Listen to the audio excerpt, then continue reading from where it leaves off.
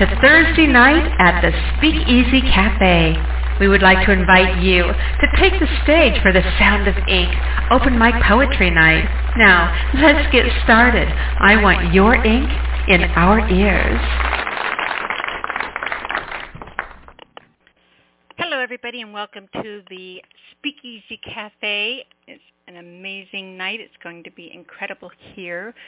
I know some of the people who are going to be sharing tonight. In fact, I know, that's someone new calls in. I don't know all of you. I might not know all of you, right? So, yeah, I know some people are going to be calling in tonight, had some messages, got an idea of what some things are going to be read. It's going to be fantastic. An awesome way to spend an evening. Best way to spend it is together, right? I want to let you know if you would like to call in and read tonight. The number is 646-595-3965. 646-595-3965 if you'd like to call in and read. Want to take care of a couple of things before we get started. Want to let you know if you'd like to put together a writer's workshop. I'm not going to go to the whole spiel tonight because I've got a lot to get through, but if you're interested in putting together a writer's workshop with us, shoot me a message on Facebook. If you're not on my contacts list, you can find me under Nyla, first name Nyla, N-Y-L-A, last name Alisia, A-L-I-S-I-A. Shoot me a message. Let me know what you want to put together, and we can get that done, pre-recorded or done live or a combination of any of the above.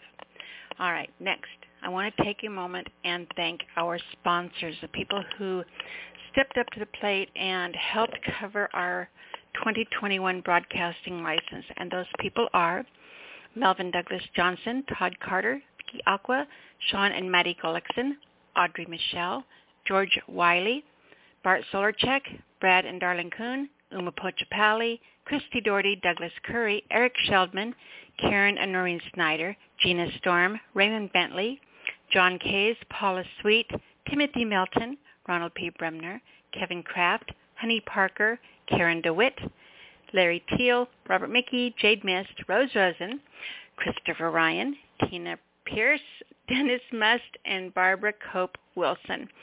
Anonymous donations were also made in the names of Cherry Rose, Philip Kent Church, Ray Neighbors, Charles C.B. Banks, Glenn Still, Rick Smith II, and King's Cadence. Thank you, everybody, for helping to keep us on the air in 2021.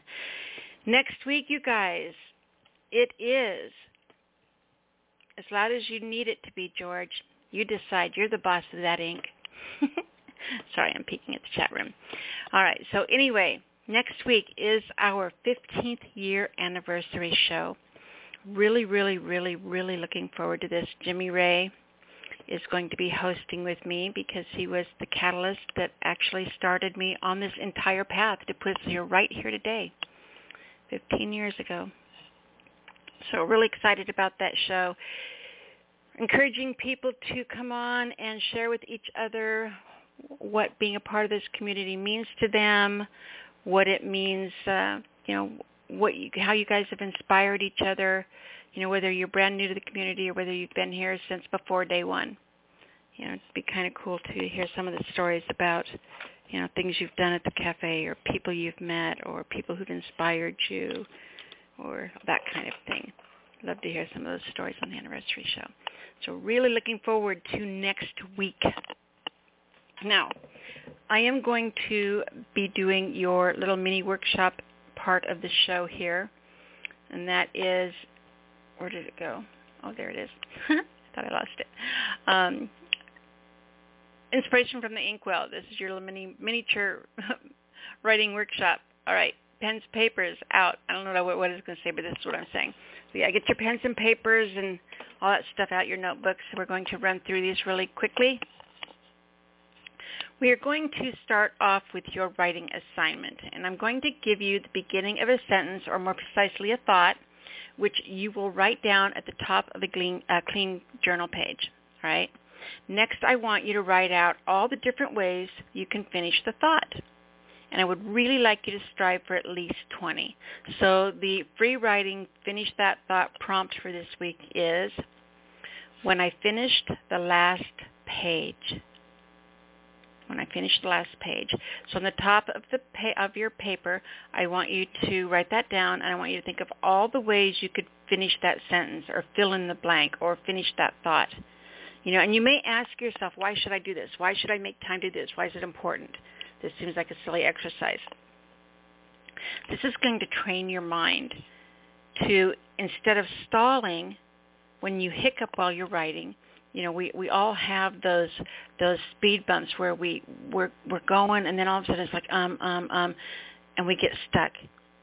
It's a hiccup, and that can kill the flow. So instead, I want to teach you by doing this how you can flip through thoughts, ideas, images, imagery that you could put in, like you're watching one of those old-time slideshows, with the little controller in your hand and click and click and click, kind of like What's Her Face in 9.5 Weeks. What was her name? I forgot her name.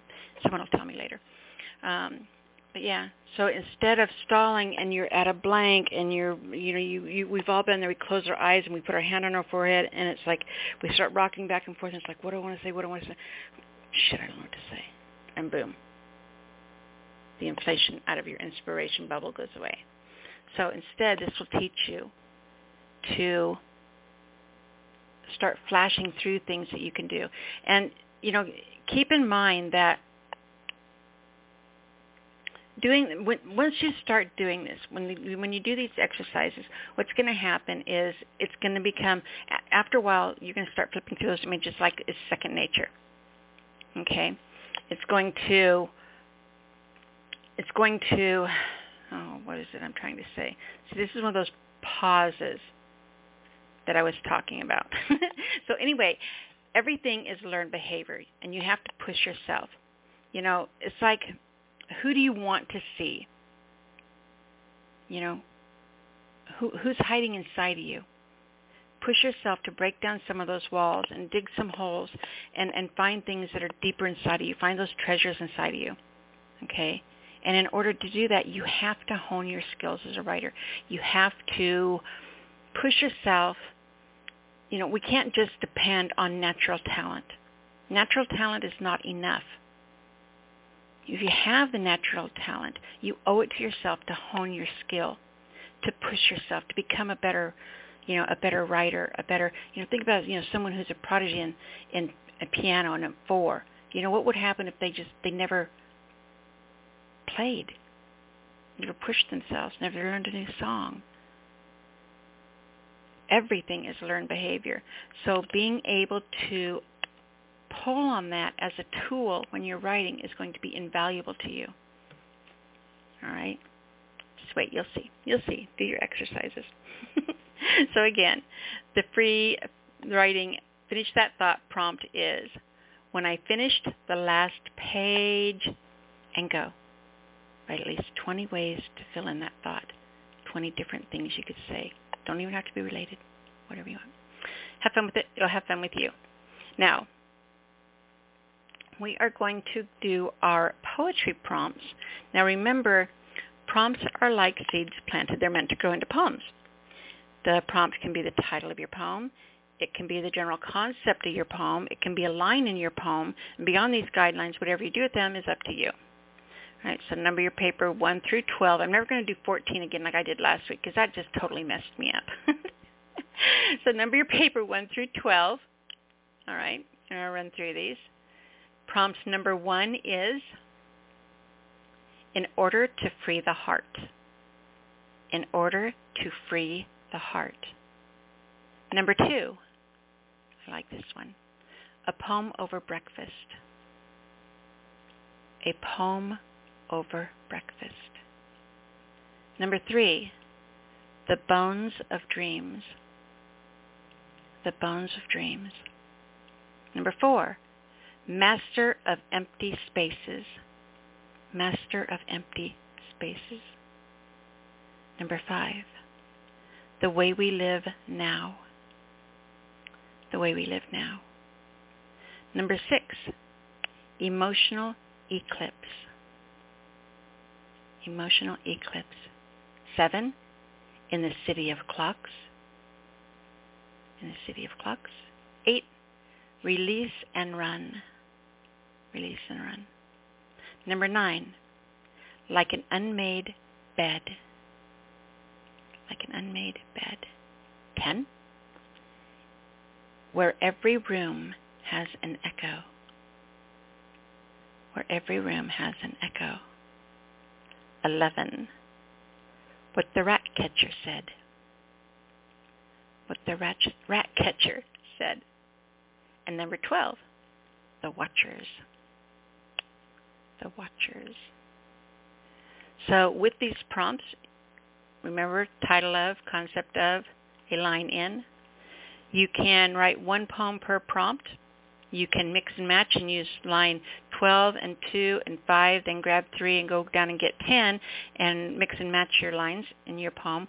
Or you can get real froggy and you can write a poem using all 12 lines in one poem. All right? We're going to jump right into your writing exercise now, and that is because the writing exercises utilizes all 12 of the prompts that I just gave you. So what we're going to be doing is called Pick Apart a Prompt. It's a writing exercise, and the exercise is meant to highlight that what we do with a prompt before we write to it is far more important than what we write to it. This exercise will help us get away from the typical knee-jerk reaction that naturally wants to pull us in. All right? That's why doing these exercises are important, remember, to train your brain differently. Get out of that comfort zone. So in this exercise, you'll be using the 12 prompts, as I said, that I just gave you. And I want you to, from that list, on a clean piece of paper, or in journal page or your notebook, whatever, on the top of the page, I want you to write down the first prompt.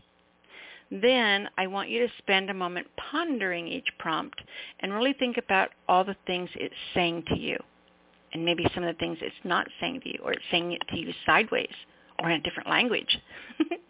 All right?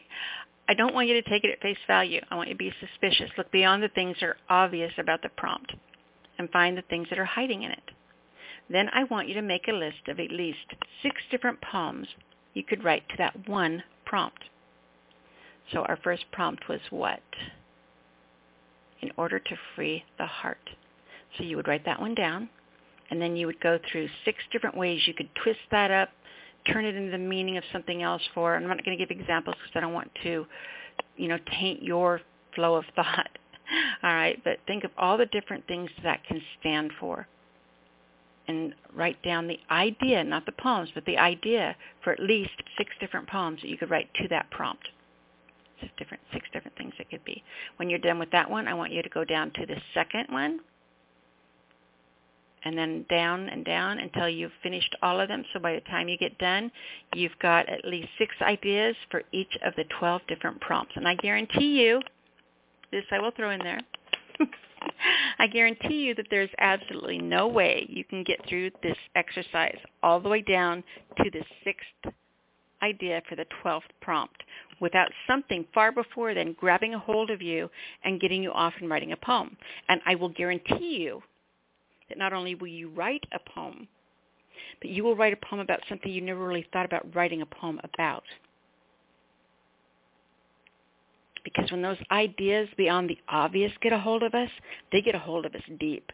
They get a hold of you by the balls, right? And they don't let go. And those are the ones that are your crazy, insane, awesome poems. All right, so push yourself inside your crazy. All right, so once again, these are your 12 poetry prompts for this week. 1, in order to free the heart. 2, a poem over breakfast. 3, the bones of dreams. 4, master of empty spaces. 5, the way we live now. 6, emotional eclipse. 7, in the city of clocks. 8, release and run. 9, like an unmade bed. 10, where every room has an echo. 11, what the rat catcher said. 12, the watchers. So those are your prompts. Have fun with them and go. Remember, we are focusing on reading as one of our big never-ending goals as a writer. If we're not reading more than we're writing, we're doing it backwards. You have to have input in order to have output, so feed your brains. The next thing is to strive to learn one new poetry form every single month. We all can learn something new. It's important to hone our craft. Remember, it's not enough just to get by on raw talent. There's a lot of talented people out there. Think about that. You know, we've all seen, like, America's Got Talent and all that stuff. There's some incredibly talented people out in this world. Why don't they all make it? Think about that. You can't rely on raw talent alone. You have to push yourself. You have to grow. You have to rise. All right, next.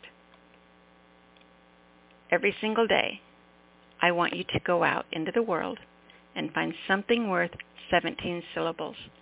I want you to write a haiku poem every day. 3 lines, 5, 7, 5 is the format for that, the form for the haiku, the American haiku. There's hundreds of different forms for haiku. That's the American haiku, 3 lines, 17 syllables. Every single day, go out into the world and find something worth 17 syllables in your day. This is so important. This one thing, out of all the things that I ever talked to you about, this is probably the most important thing you can do that I've ever shared. Because it hones, it's like the multivitamin for your muse. It covers so many bases at once. It forces you into that creative mindset more deeply than anything else. So I know we're busy. I know we got a lot to do. I know you're not all going to sit there and do your homework this week. But let me ask you this. Why not? Why not? Why don't you find 5-10 minutes a week to sit down and pull up the archives to the show and listen to the exercises again and try them? What's the worst thing that can happen? You shut the world out for a while. You get some writing time. You get some inspiration. You feed your creative side. Think about all the bullshit you do every single day for things that are meaningless, right? Your poetic soul is not meaningless. It's important. Slow down, breathe, exhale, and give it the time it deserves, even if it's only 17 syllables worth of time a day. All right? Go out every single day and write a haiku poem. All right? That's it. That is it for your inspiration from the inkwell. If you missed any that I gave you, or you decide that you're going to be a good kid and get your homework done, you can come back and listen to the archives of the show, and there will be a podcast, and you can start and stop it at your pleasure, at your leisure, and write these prompts down and have some fun with it. So that will be awesome. I am going to play an audio track now. Now, I always start and end every episode with a recording. And if you have something that you've recorded and you would like to share it with me, you can send it to me to the SpeakEasy email address, which is the SpeakEasy Cafe, the SpeakEasy Cafe at gmail.com. Remember, the word "the" is in the title. I'll tell you a story about that next week. Okay, the SpeakEasy Cafe at gmail.com. Make sure you put audio track or something like that in the subject line, and the best format to send those to me in is an MP3. Sometimes you can, if it's on YouTube, you can send me that link and I can pirate it off the YouTube. But I keep getting SoundCloud links and I can't download them from there. They aren't working for me. Or people have their pages set to private. There's some kind of a setting that's not letting me download some of these from SoundCloud. So, if you got the MP3 thing, just send that to me. That'll work great. The piece that I am going to play tonight is by, where'd it go? It's by Philip Kent Church. I've been thinking about him a lot lately, this time of year, Thanksgiving, the autumn, the fall. So this is Philip Kent Church, and the piece is called The Hollers of Home. The Hollers of Home, an Appalachian poem written and narrated by Philip Kent Church.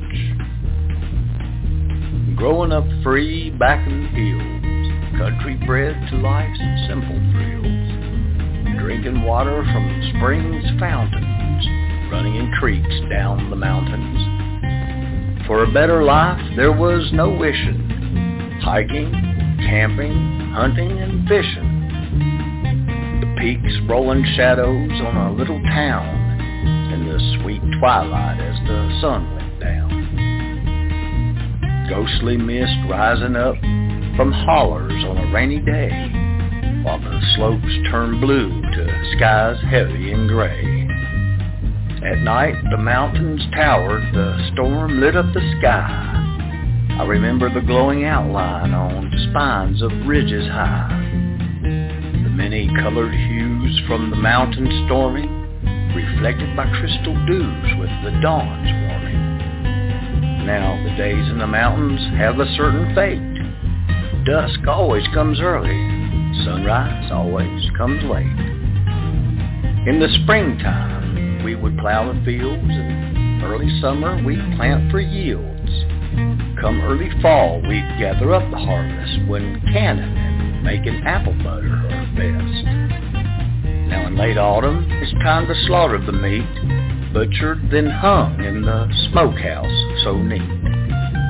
Then we'd make a little cider, maybe let it get old. All our work carried us through the winter so cold.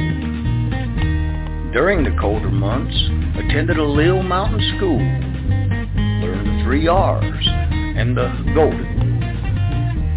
Recess, the boys might blush and the girls might squeal while playing Red Rover or dancing the Virginia Reel. There wasn't nothing quite better, wasn't nothing so cool as when your sweetheart let you walk 'em home from school. The smell of coal smoke rising from the chimney so high.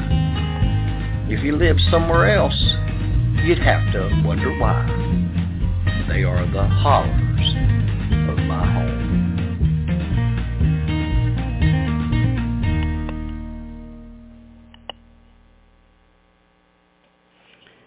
That was Philip Kent Church with the Hollers of Home. Absolutely love that piece. I love that man. All right. Now, poets, if you are on hold, this is what you can expect. First thing you can expect is to learn the phone number to call in case you're not on hold. The number to call in is 646-595-3965. That's 646-595-3965 if you'd like to call in and read tonight.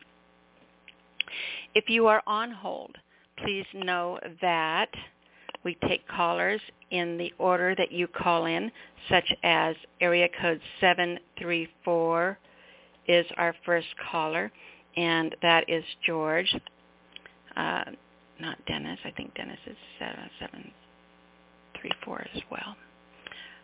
So 734 is our first caller. Listen for your telephone area code. When I bring you on, please make sure that you introduce yourself. It's really important that people know who's reading, and it's really important that your name is attached to your work.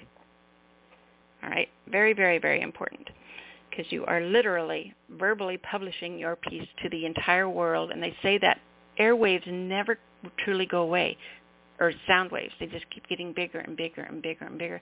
That means that you are publishing it for eternity, like bazillions of years from now, extraterrestrials could like piece it together.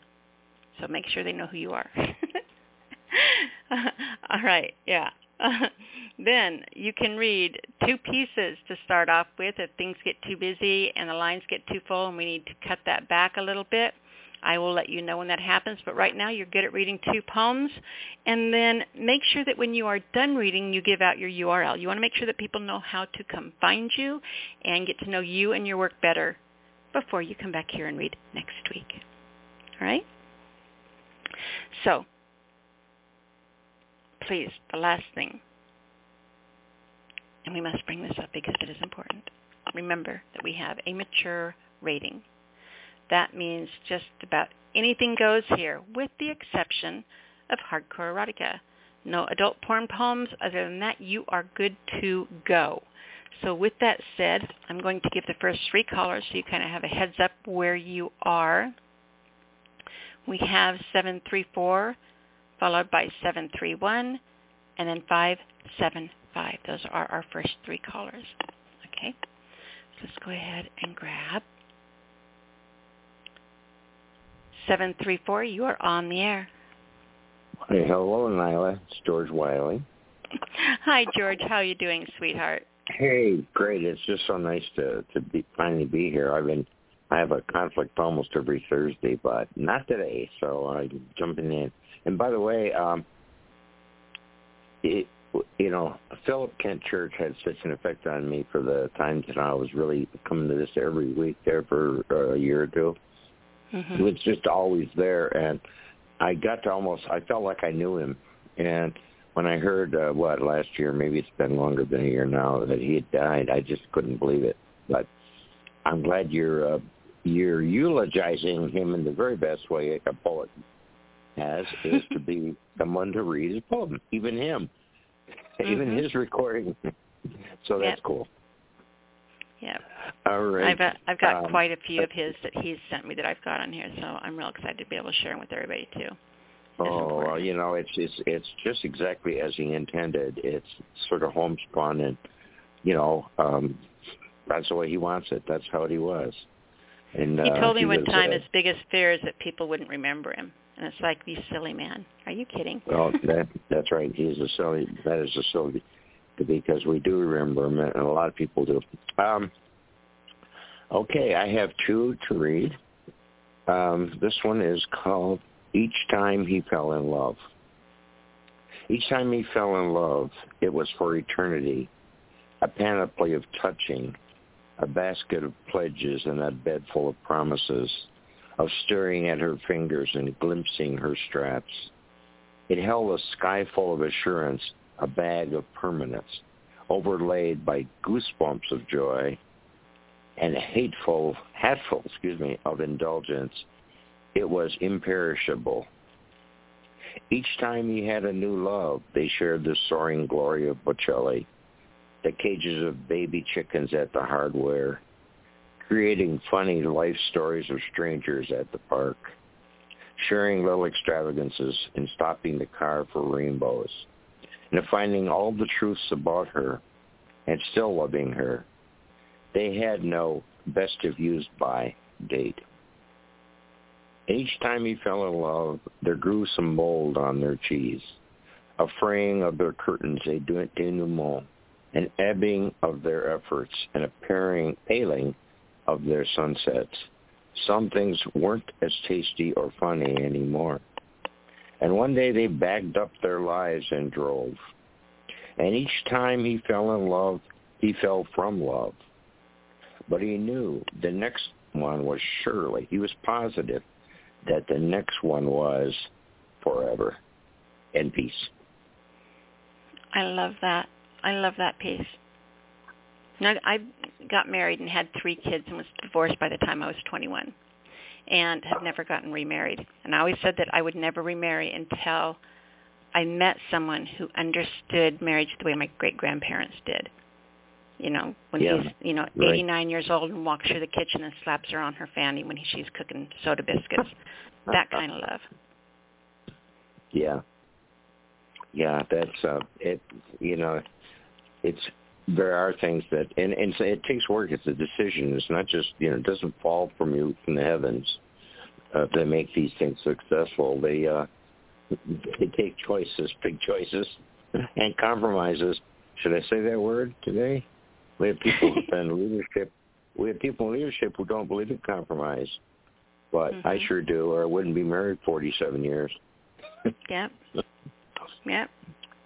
Okay, the second one is called A Crow at Noon. At dead noon, a crow's call draws me to the hot garden. The sun is gauze-colored, the trees like sand gnomes crushed by heat. What does the crow see? I look where it is looking and see only listless bushes. The smart bird sees me and ends the call, hangs up on me, and won't tell me the topic. What stirred the crow's voice? Was there prey or an enemy, a rival? He is not sharing, but he got me out into the sweltering garden.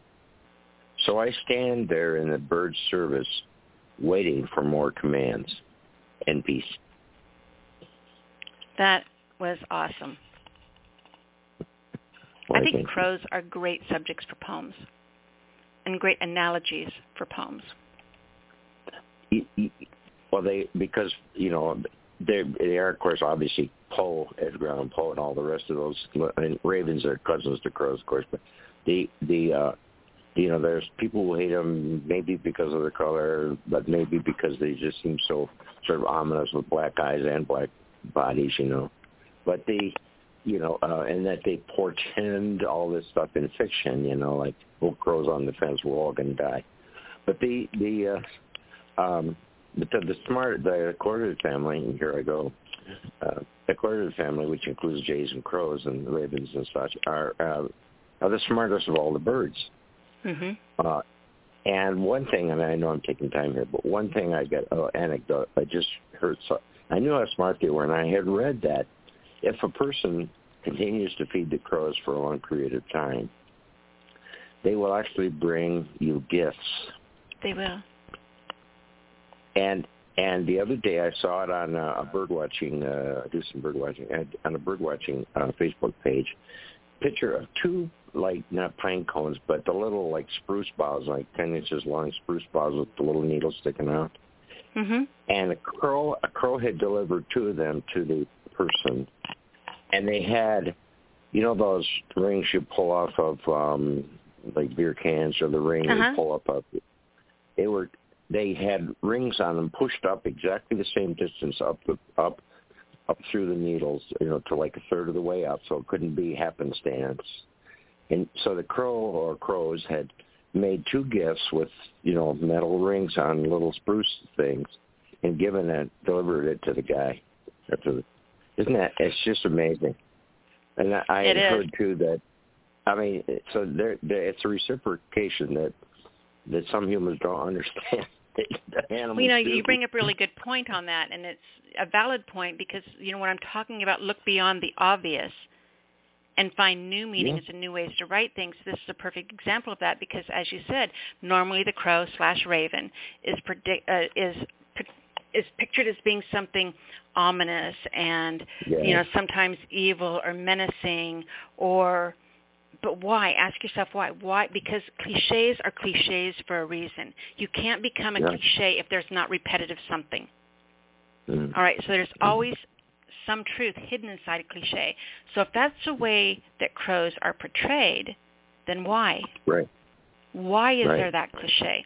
So you start taking a look at the crow and their behavior, and you realize how human some of their behavior can be. It's really easy to understand how, they started taking on, this is an evil spirit, this is because here's a bird with very, very human behavior. And that was seen as something very strange and wicked. And so, it's fun. And knowing things like that, it really helps you use them correctly and interestingly in your writing. The more research, it's good to learn things like that. It is, and it just sort of surprises you when you get on these facts. Even if they're anecdotal, they come to you as a gift, so to speak. To me, anyway. And so you want to go through a hell for the rest of your life? Go kill a crow in front of another crow. That's right. Somebody else. There's stories written about that, and the ravens too, of course. It's just a larger version of the crow, but. That's where the cliche of, the dead person, the crow depicting, being a ghost, a specter, if you do something bad, the crow's going to haunt you forever. That's the same reason. It's that human behavior. Kill a crow and see what happens. You'll understand that real fast. They recognize human. They figure most birds, they know there's a human there. Maybe there's humans throwing birdseed in the thing all the time, but see human and they don't pay too much attention to. But they absolutely have face recognition. It lasts for years and years and years. Mm-hmm. Yes, it does. And when they test them, and it's taught. They can teach that. Yeah, so they teach. You might have only done it in front of one crow, but guess what? There's 20 on the wire the next morning. You want Alfred Hitchcock's scary? That's it. Yeah, it's a really amazing, really impressive so educate thing. yourself on subjects, you guys. It's amazing. It's going to really help you as a writer. Yeah. Thank you. Thank you for bringing that up, George. Well, not a problem. I'm glad to. You can find me. I have a book called Why Did I Remain in the Garden, which can be found on Amazon, George Wiley. It's my name. I have, I have a Facebook page called George Wiley Writes, and it has, some poetry in it and stuff, and some announcements of other poets and things like that. It's still relatively new. And just recently, just 2 weeks ago, I started a poetry Zoom. I call it Blue Water Poetry Zoom. It's on Monday nights at 9 Eastern, and so it'd be 6 on the coast and so forth, but 9 Eastern. If somebody's interested, they can. I can even, in fact, I'll throw the link in here in the in your chat. I don't know if there's only a few people in there, but the link. Anyway, it's Blue Water Poetry Zoom, and I certainly can hook people up to it. And it's, like I said, it's Monday evenings. I tried to find an evening that doesn't conflict with everybody else, but I ran into Monday Night Football. And I lost. Each team beats me. Uh-oh. No, I did. But anyway, I guess that's all I have to say. Well, thank you for starting out the show so amazingly, George. We've missed you. I am so glad you're here tonight. Well, thank you. I missed you too, and we'll see you soon. All right, sweetheart. Thank you, hon. Yeah, take care. Bye. Our next caller is Mr. Michael Todd at 731. 731, you're on the air. Hello, Nyla. Michael Todd calling in from West Tennessee. I'm looking at the date of April 25th, 2020, because I did something with Melissa Studdard, and I'm looking at things that happened that day, trying to remember what was significant. And one of the things was Gold Birding Day, and y'all are talking about birds, and I thought that was kind of unique there. A little bit serendipitous. April 25th is always World Penguin Day, but the last Saturday of the month is Save the Frogs Day. Therefore, they were both on the 25th. And I don't care how many frogs and how many penguins you save, you'll never find one of each in the same body of water. It's impossible. So the problem's the water, just never mind. That week was Stationary Week, and that's kind of up your alley. But I'm pretty sure that it was just Poetry Month was what this was about. Anyway, Melissa Studdard, she's a friend of mine. She lives in Texas. She's big in the world of poetry. She writes and she reads. She does radio and personal appearances. And that particular Saturday, this was, I guess, in the early stages of COVID-19, which we all died from. She just had a camera set up in, I guess, her backyard or something, and she was going to make some announcements, okay? But this was that waiting time, in between, that dead air time. You know what I'm talking about? Mm-hmm. So I was just looking, and my mind got a little crazy, so I just started typing in on her on her page. So by the time she got there, I had already left a few remarks, and this is what I said on Melissa Studdard, surveying the scene. Looking at this image, I see a stage. If I was your groundskeeper/caretaker, I would set up lawn chairs every 6 feet. No, 7 feet, because everything's bigger in Texas, and sell tickets. No recliners necessary, because everyone in the gallery would be on the edge of their seats. Tiered pricing would be in effect, topping out the first row pricing, which would include meet and wave along with a brownie. All attendees get a 6-inch personal pan pizza with choices of toppings being sausage or pepperoni or vegetarian for the other 80%. On second thought, make those 8-inch pizzas, because everything is bigger in Texas. I'm thinking 3 performances a day, 5 days a week for a 3-week run. Figure 30 minutes for meals, another 30 minutes for happy hour. What about little decorative umbrellas and 80-proof drinks with matching beach umbrellas overhead? Because That Texas sun can be brutal. Oh, who am I kidding? Texas shade can bring on a third-degree burn in an hour. Better make those drinks with umbrellas 90 proof because everything is bigger in Texas. I have some other ideas we can discuss concerning Melissa monogram scarves, autographed funeral parlor individual hand fans with extra staples on the wooden handles, and an auction at the end of each performance of a cassette recording direct to tape with no edits. In the event our speaker falls prey to one or more of her tongue twisters, subsequently stumbles, and polite profanity ensues, these transcripts could be gold. I have some other ideas. Should we make this an extended run or even take the show on the road? As for my compence, I come aboard for $9 an hour with time and a half on Tuesdays. I may be cheap, but I'm not free. In peace. I love it. I love it when you do stuff like this because you get into this zone where you pick up an idea and I can see you sitting there looking at the screen, and you're just running with it. You're seeing all this stuff in your mind, and you're just running with it. And it's like at the beginning, when I was talking about things, flashing before you, like you're watching a slideshow. Yes. That's a lot of the way that you write and the way that you naturally think, which is what makes you a great prose storyteller. One of the greatest I know is to be able to just carry and seamlessly go from one thing to the next. And that poem was absolutely a poster child, picture-perfect example of you doing that. I loved it when you're talking about the drinks with the umbrellas in it. You need to make the umbrellas big enough, and the umbrellas in the drink big enough to sit under, because everything's bigger in Texas. Yeah. That's right. But I love that. Absolutely awesome, hon. Thanks. And also I wrote a little poem for her in 2021, and it's called Pinpoints for Melissa Stutter. From Walnut Valley, Winfield to Telluride, string picking and poetry still coincide. Melissa strides up to share who she is, hailing from the southwest state of Texas, where better, faster, stronger is implied. A hush falls, our speaker comes into view. Cosmos is about to be on tonight's menu.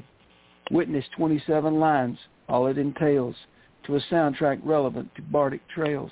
Expect an evening evoking, incline in view. Meanwhile, in Alabama, we hear the blues. The Black Warrior River holds many clues.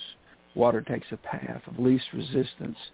Singers, those eager to take a chance, from Houston to Denver, pay down dues. End poem. That was awesome. Pay down dues. Fantastic reads, both of them. Thanks, pal. You're welcome, Michael, my darling. Are you going to tell everyone how to find you? Yeah, you can find me at miketodd.blogspot.com. That's MYKETODD. And I have poetry there at miketodd.blogspot.com. And everybody's welcome to come hang out with me. Absolutely. Very cool. Mm-hmm. All right, my darling. We will talk to you next week. I sure hope so. I look forward to it. Thanks, son. Y'all have a great evening. Bye. Bye. All right. Our next caller, 575. We have Levi with us. Hey, Nyla. Hey, honey. How you doing? Doing all right. This is Levi Miracle from Tucumcari, New Mexico. It is indeed. What's going on in your world, darling? Oh, not a lot. Just, staying at home mostly, trying to write a lot, dodging the whole world for a while while it does its nasty thing, Because, we've been staying home a lot, just trying to stay healthy and all that good stuff, It's good. It's good to slow down sometimes. Yeah, that's what I figure. Yeah. So how you been doing? You been doing all right? I've been doing really good. Too busy. I decided to remodel my bathroom in the middle of all this chaos already, and so I have 500 projects started, but nothing finished, and my house is torn apart. But other than that, I'm great. Yeah. Well, that's at least good. That keep a positive attitude while your world's in chaos. That's good. Okay, I brought 2 poems for you tonight. The first one was published back in 2020 through Elephant Journal, and it's entitled, "Imagine a World Where We Are Not Defined by Our Skin Color." And it goes like this. Darkness cannot drive out darkness. Only light can do that. Dr. Martin Luther King, Jr. I want you all to close the eyes to your mind. Close your eyes, and somewhere deep inside your psyche, imagine. Imagine there's a burning cross on a lawn, itchy fingers, warm tongues, frigid hearts. There is a black man sitting on his porch, shotgun in hand, synchronizing the rocking of his chair to the familiar whistling of wood burning to cinders. A man stands between him and them, and a Bible nestled between his chest and his forearm, small handgun between the pages, and a small prayer-like taste stuck to his lips. White faces hiding behind white sheets, a man hiding behind his faith and his God, black pride hiding behind absolutely nothing. He pleads for mercy, for righteousness, but these white boys will always be white boys. A man approaches him, club in hand, a starving dog, ready to feast.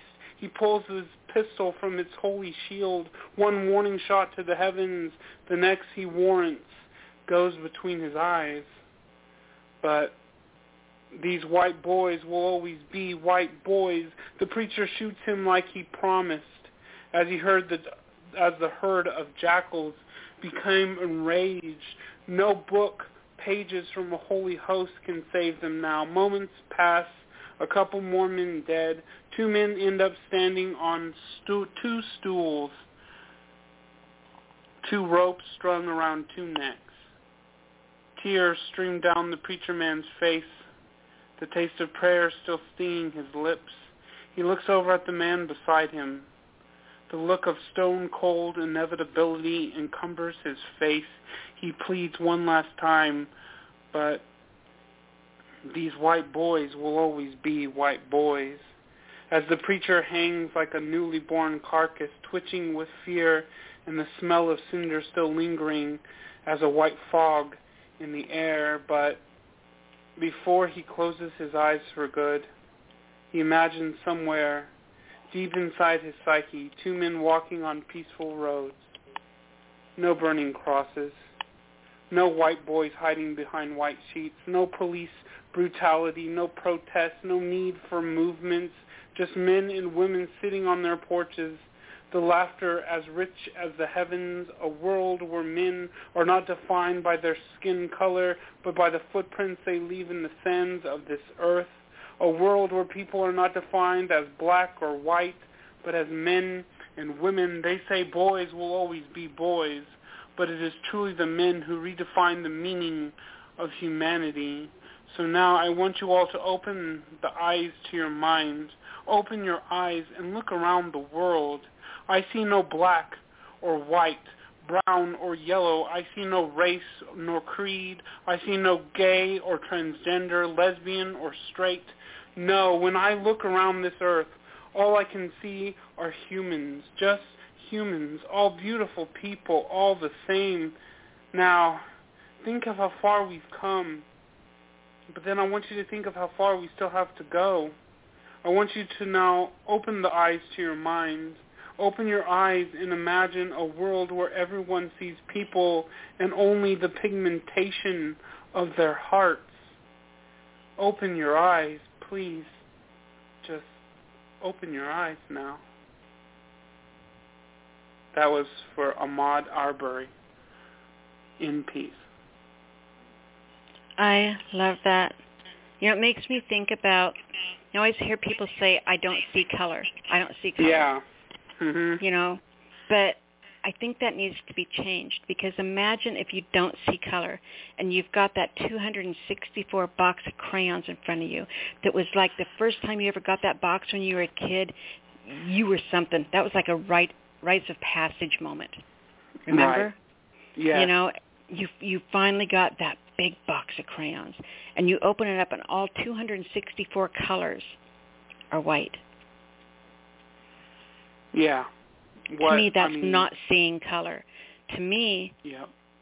Open up that same box of crayon and see all the beautiful colors and how unique they are and different, and what a beautiful, amazing image it makes. You know, I think people need to start seeing color and embracing it and understanding the beauty in it. Because if you consider the alternative, and you open that box and there's nothing but white crayons, oh my gosh, it's a horrible thought. Yeah. We need to embrace our differences, embrace our colors. Beautiful I agree piece. 100%. Yep. Absolutely love it. Thank you. Yeah, and like I said, that's that my piece... prompt for you. I want you to take that concept, the crayon box, and I want you to take the concept of we need to see color and write a poem. That's your prompt. I give it to you. Cool. Awesome. Yeah, I have my poem for it, but I'm going to read it next week because I wrote it for the 15th anniversary. So I'm so excited about that show. I can't stand it. Everything's wiggling. I'm happy. Yeah. So I'm actually going to put on like an evening gown. I'm going to do my hair all up. I've got an appointment to get my hair done that day. Like actually get my hair done like I'm in prom. I'm going to get all dressed up for the show in my formal dress and sit here. I have some champagne. Yep, it's going to be good. Awesome. Yeah, that sounds great. Yeah. Yeah, it's going to be a blast. I'll probably be sitting here in my pajamas, but you know. I actually thought that show was tonight. But I was wrong because I wasn't able to make it last show, so I thought it was actually tonight. But I'm just going to save it for next week because that's what I wrote it for. So, but I do have one more. I just wrote this one, and I haven't submitted it anywhere yet because I just wrote it. But I thought I'd read it tonight. It's called Gravity. I once climbed a tree. My knees were buckling like two deer bucking in efforts to defy me, but I kept climbing. Redefining the meaning of agony with perseverance, I was motivated and driven to conquer.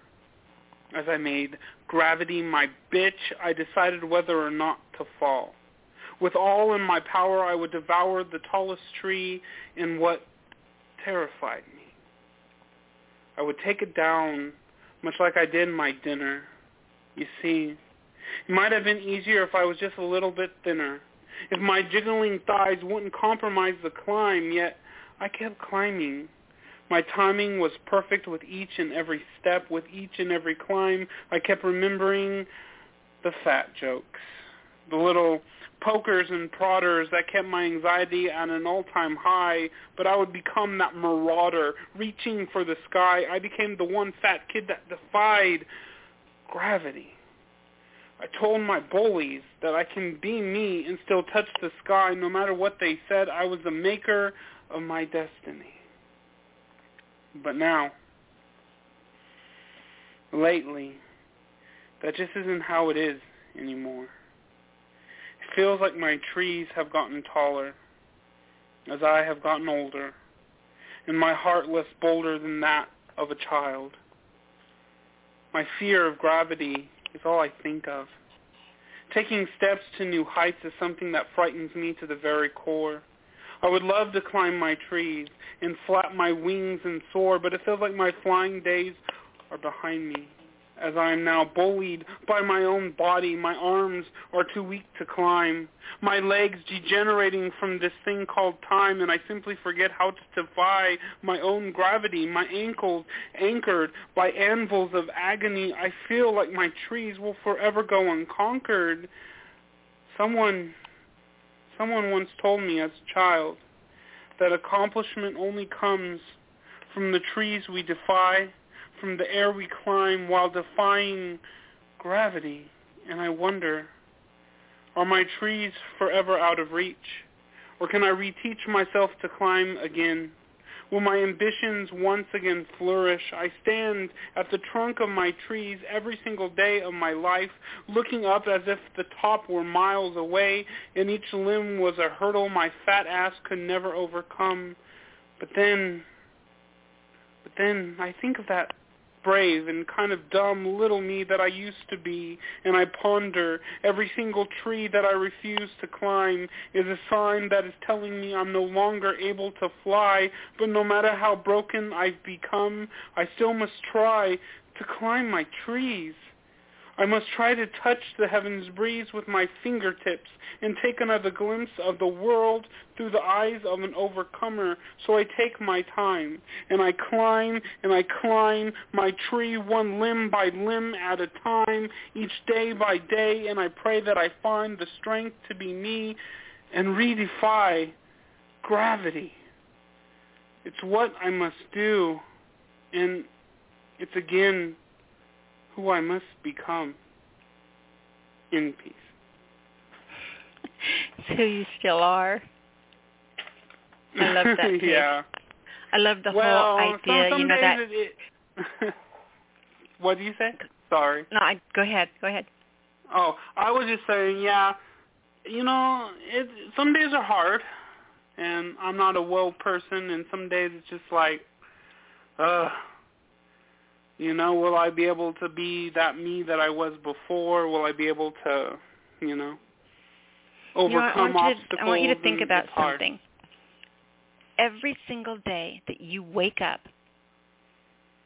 I don't care if it's the worst day you've ever had, it's still the best day of your life because you woke up. Yeah. Right? And the only thing in the world, the only person in the world that matters is the one that's going to be sitting beside you, holding your hand when you take your last breath. And you may not even know a person like that right now. You know, we go through our lives worried so much about trying to impress people. Why? I don't care who I impress. Right. You know, I do stupid, dumb, crazy shit all the time, but I love my life. And I love who I am, and I know that I look ridiculous and silly and crazy, and I do some. But I love that about me, and I don't care. I learned a long time ago.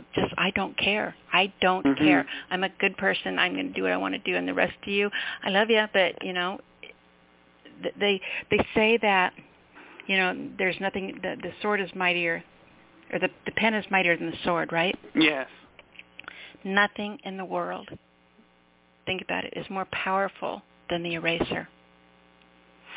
That's true. It's not the pen, it's not the sword, but it's the eraser. To be able to say, this is my life. I've only got X amount of days. Every day I wake up is going to be the best day of my life. I don't care how bad it is, and you don't serve my life, so guess what, eraser, you are off my island. Goodbye. And you don't do it ignorantly or meanly. You just say, no. I need to move on. I don't have time. So you are the only person you have to be fabulous to. And if you look in the mirror and you see somebody that is fucking fabulous, then it doesn't matter who else says, even you, because that's who you are. Okay, I'm done now. Well, I appreciate that. And I mean, I see that when I look at you. I fell in love with you when I very first time I ever came to your page. I absolutely fell in love with this fabulous human being. I appreciate it. Look at that. Look at your pictures. Look at that man. Look at that person. Look at that human. Well, I appreciate it. That makes me feel good. And it's just hard sometimes. I'm not a well person, and it's just you got to just take one day at a time. And I'm the type of person that I love life. I just live every day to do new things. But when you get sick, and I've been sick for a lot of my life, but I haven't. I wait for the good days. And it's hard sometimes. It's just hard. I know. But I believe your words really inspired me, and I appreciate it so much, Nyla. Love you dearly, my friend. Dearly and truly and deeply. Oh, I love you too. And next week will be great. I know, I'm so excited to hear. This week was great, but next week will be great too. It's going to be a really fun night. So I cannot wait. I cannot wait to see what you're going to read too. Yeah.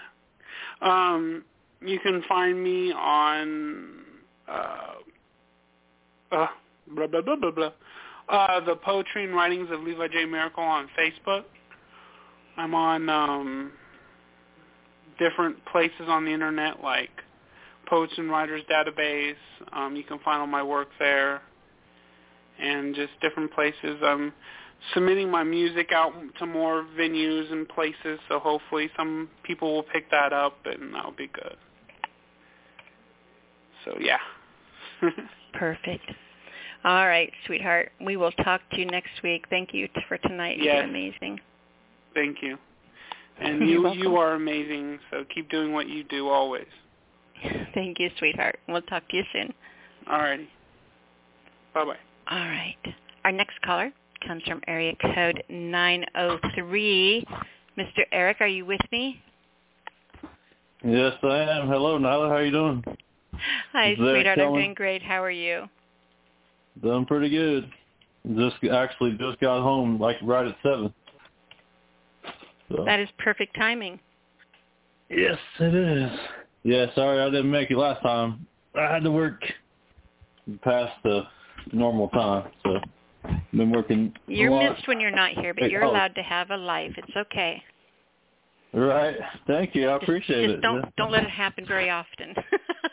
Right. That's right. Not one. Can't be living your life the way you want to, right? No, come on, priorities. Speak easy before all. That's right. Speak easy number one. That's right. That's it. Speak easy before everything else. If I had it my way, speak easy would be every night. That would be pretty awesome. Yeah, it'd kind of get in the way of other people's lives, but it would be fun though, in person and online. You could do virtual videos or video chat or whatever. They actually had forgot who it was. I didn't get a chance to go. I got busy, unfortunately, but on October 30th, somebody had a virtual Halloween open mic night, and costumes were encouraged. And so they did video chatting, and I was like, that would be awesome. I'm going to try to hit that next time. I forgot what they're called. I'll have to let you know next time. But I didn't get a chance to go, but you could dress up and read your spooky, creepy Halloween poems. So, yeah.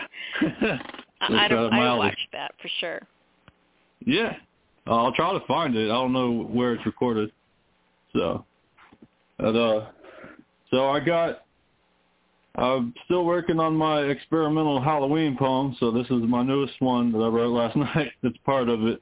Like I said, I actually did Sudoka. It's Sedooka,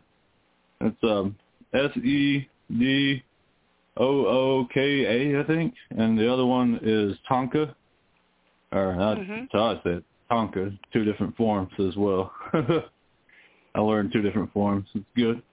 So, anyways, this one's kind of like, so the last 2 I read in the last show, I had, these were 2 parts of it at the beginning. I did the double acrostic and the triple acrostic. So, here we go. This is the ABC. So, this is part of the Halloween poem. I haven't finished every one yet. I'm still working on several. That's all right. All right. Abracadabras. Oh, this is Halloween by Eric Shulman. All right. Abracadabra's ancestors' ascension as apparitions betwixt bloody, booed, black bats, battled, beaten, cursed, condemned cats, devils, damned, dastards, dangerously destroyed, dogmatic dominations, enchanted, evil eyes, eat, eerily, fearful, frightful fairies fell, ferociously, ghastly ghost, Goblins, goals, gain, glorious globalization. Hair-raising, haunted hayrides, houses, headstones, hobgoblins, howled horrifically. Icky imps, insanely ingested, injured individuals, infested intestines. Jack-o'-lanterns, jinxed, jesters, jokingly, kept kingship. Lightning lit labyrinths, lanterns luminously. Midnight's magic, macabre monsters, mashed mausoleums, masked, moonlit mummies, mysterious, misty, morbid masquerades, mesmerizing, metamorphosis, my bad. Mischievousness, noisy, nasty, netherworld, neighborhood, nightmarish, nightfalls, otherworldly, outer limit, outfitted, orange, ominous, ogres, owls, occurrence, October 31st, occultism, pumpkin picking, painting, carving, patches, pagans parried, paraded, pinnacles, pendants, pentagrams, parties, phantasms, petrified, poltergeist, possessively, quaked, queens, quivering, repulsive, repugnant, revolting, rasping ravens, ripped, ritualistic robes, skulls screeched, spookily shadowy, suspicious sweets, tricked, treated, trunked, taught, twilight, terrorized, trolls, toads, tarantulas, tombstones, trickery, Transylvania's trembling, tremendous thirst, ugly, undead, unearthly, uneasy, unexpected, unexplained, unmasked, unnervingly, veiny, vixens, vanished, vampires, voodoo, worrisome race, witches, wizards, werewolves, wild warts, wicked, wizardries, witchcraft, thin, yahoos, yelled, yawlingly, sapped zombies, sanely. That's the end piece. That was crazy. That was Thank crazy. You. You're welcome. Yes, that's the point. Yeah, right. That's the point. It's meant to be crazy. I loved it. I absolutely loved it. How fun was that to write? Thank you so much. Oh, it's a blast. It's also a challenge, too. But you know me, I'm Mr. Challenge when it comes to poetry. I'm totally impressed. Great job on it. Thank you so much. And I got that, I'm not sure which one's the Sudoku or the Tonka. I know it's one of these two. They're really small. But I can read one of those real quick. We're still doing two, right? Mm-hmm. Or just one? Okay. I was making sure. Okay, cool. All right. So this one is actually the last one. I think it's a Sudoku one. It's actually 2 stanzas. So it's Halloween night, dressing up in costumes, trick-or-treating, children plead, more frightful delights, ancestral worship, summons, warding off evil spirits. That's the end piece. Fantastic. Thank you so much. And that's actually a part of my experimental poem that I made my own form, and I put 9 or 10 stanzas, and each stanza has a different type of form in it too. So, that's like cool. I have echo verse, cinquin, infinite poem, sonnet, Shakespearean sonnet, magical or madrigal song, and then I have those last 3. That last one I read, and another one too. So yeah, that's real fun and it's cool, and it's like a way to evolve too. I don't want, of course, I don't write just one subject in one form.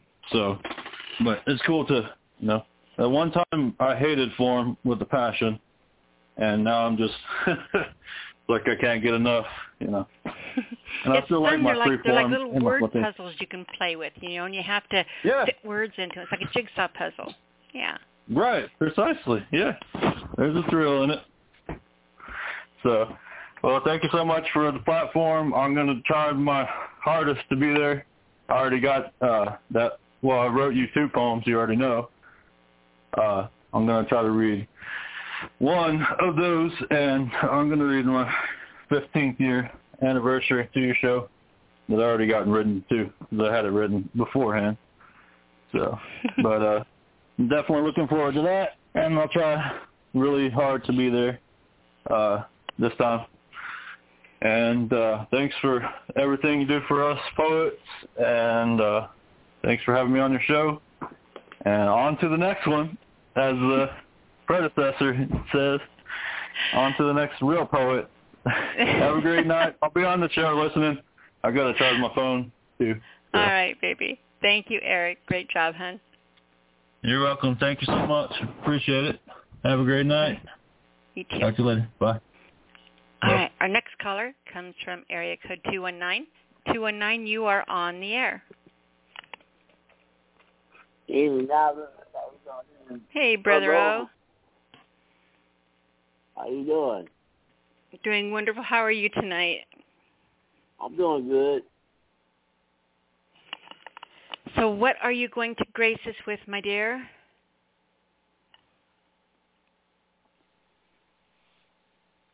Yeah. Are you there? I'm here. Okay, good. I got this poem called Then With a Chip on My Shoulders.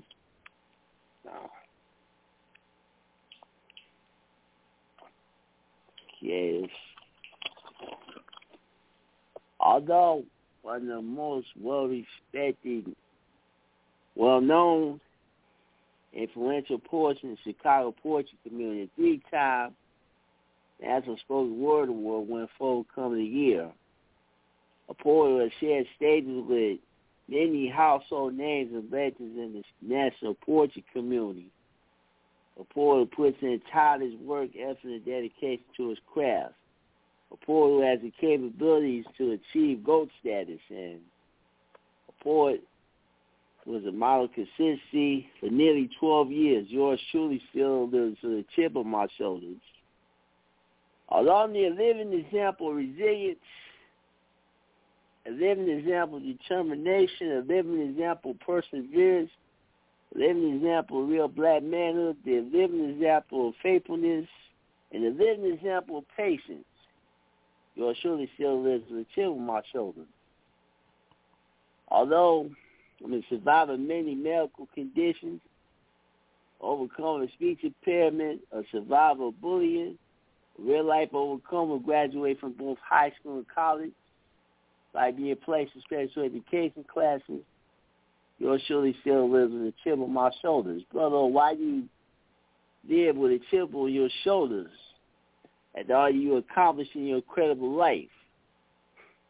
Dear brothers and sisters, when you were not expected to live past your first birthday, when you were not expected to graduate high school or college, when you were voted to the least likely to succeed in your high school class and expected to fail everything that you attempted, when you were bullied, ridiculed, and made fun of regularly, when you struggled with low self-esteem and feeling of not being good enough, when you expected to end up dead and locked up in prison, when you were expected to end up addicted to drugs and alcohol, when you were told that you were crazy for even doing poetry, when you were told that your style of poetry didn't match the criteria of being a quote-unquote spoken word artist, you were passed over and overlooked because of disability, especially when you support everybody.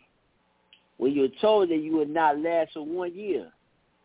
When you were told that you would have no chance to be featured on anything. When you were criticized for not having the abilities like others. These are the main reasons why I still live with a chip on my shoulders even to this very day in poem. Chip on my shoulder even to this very day. The things we carry with us, right? Yes.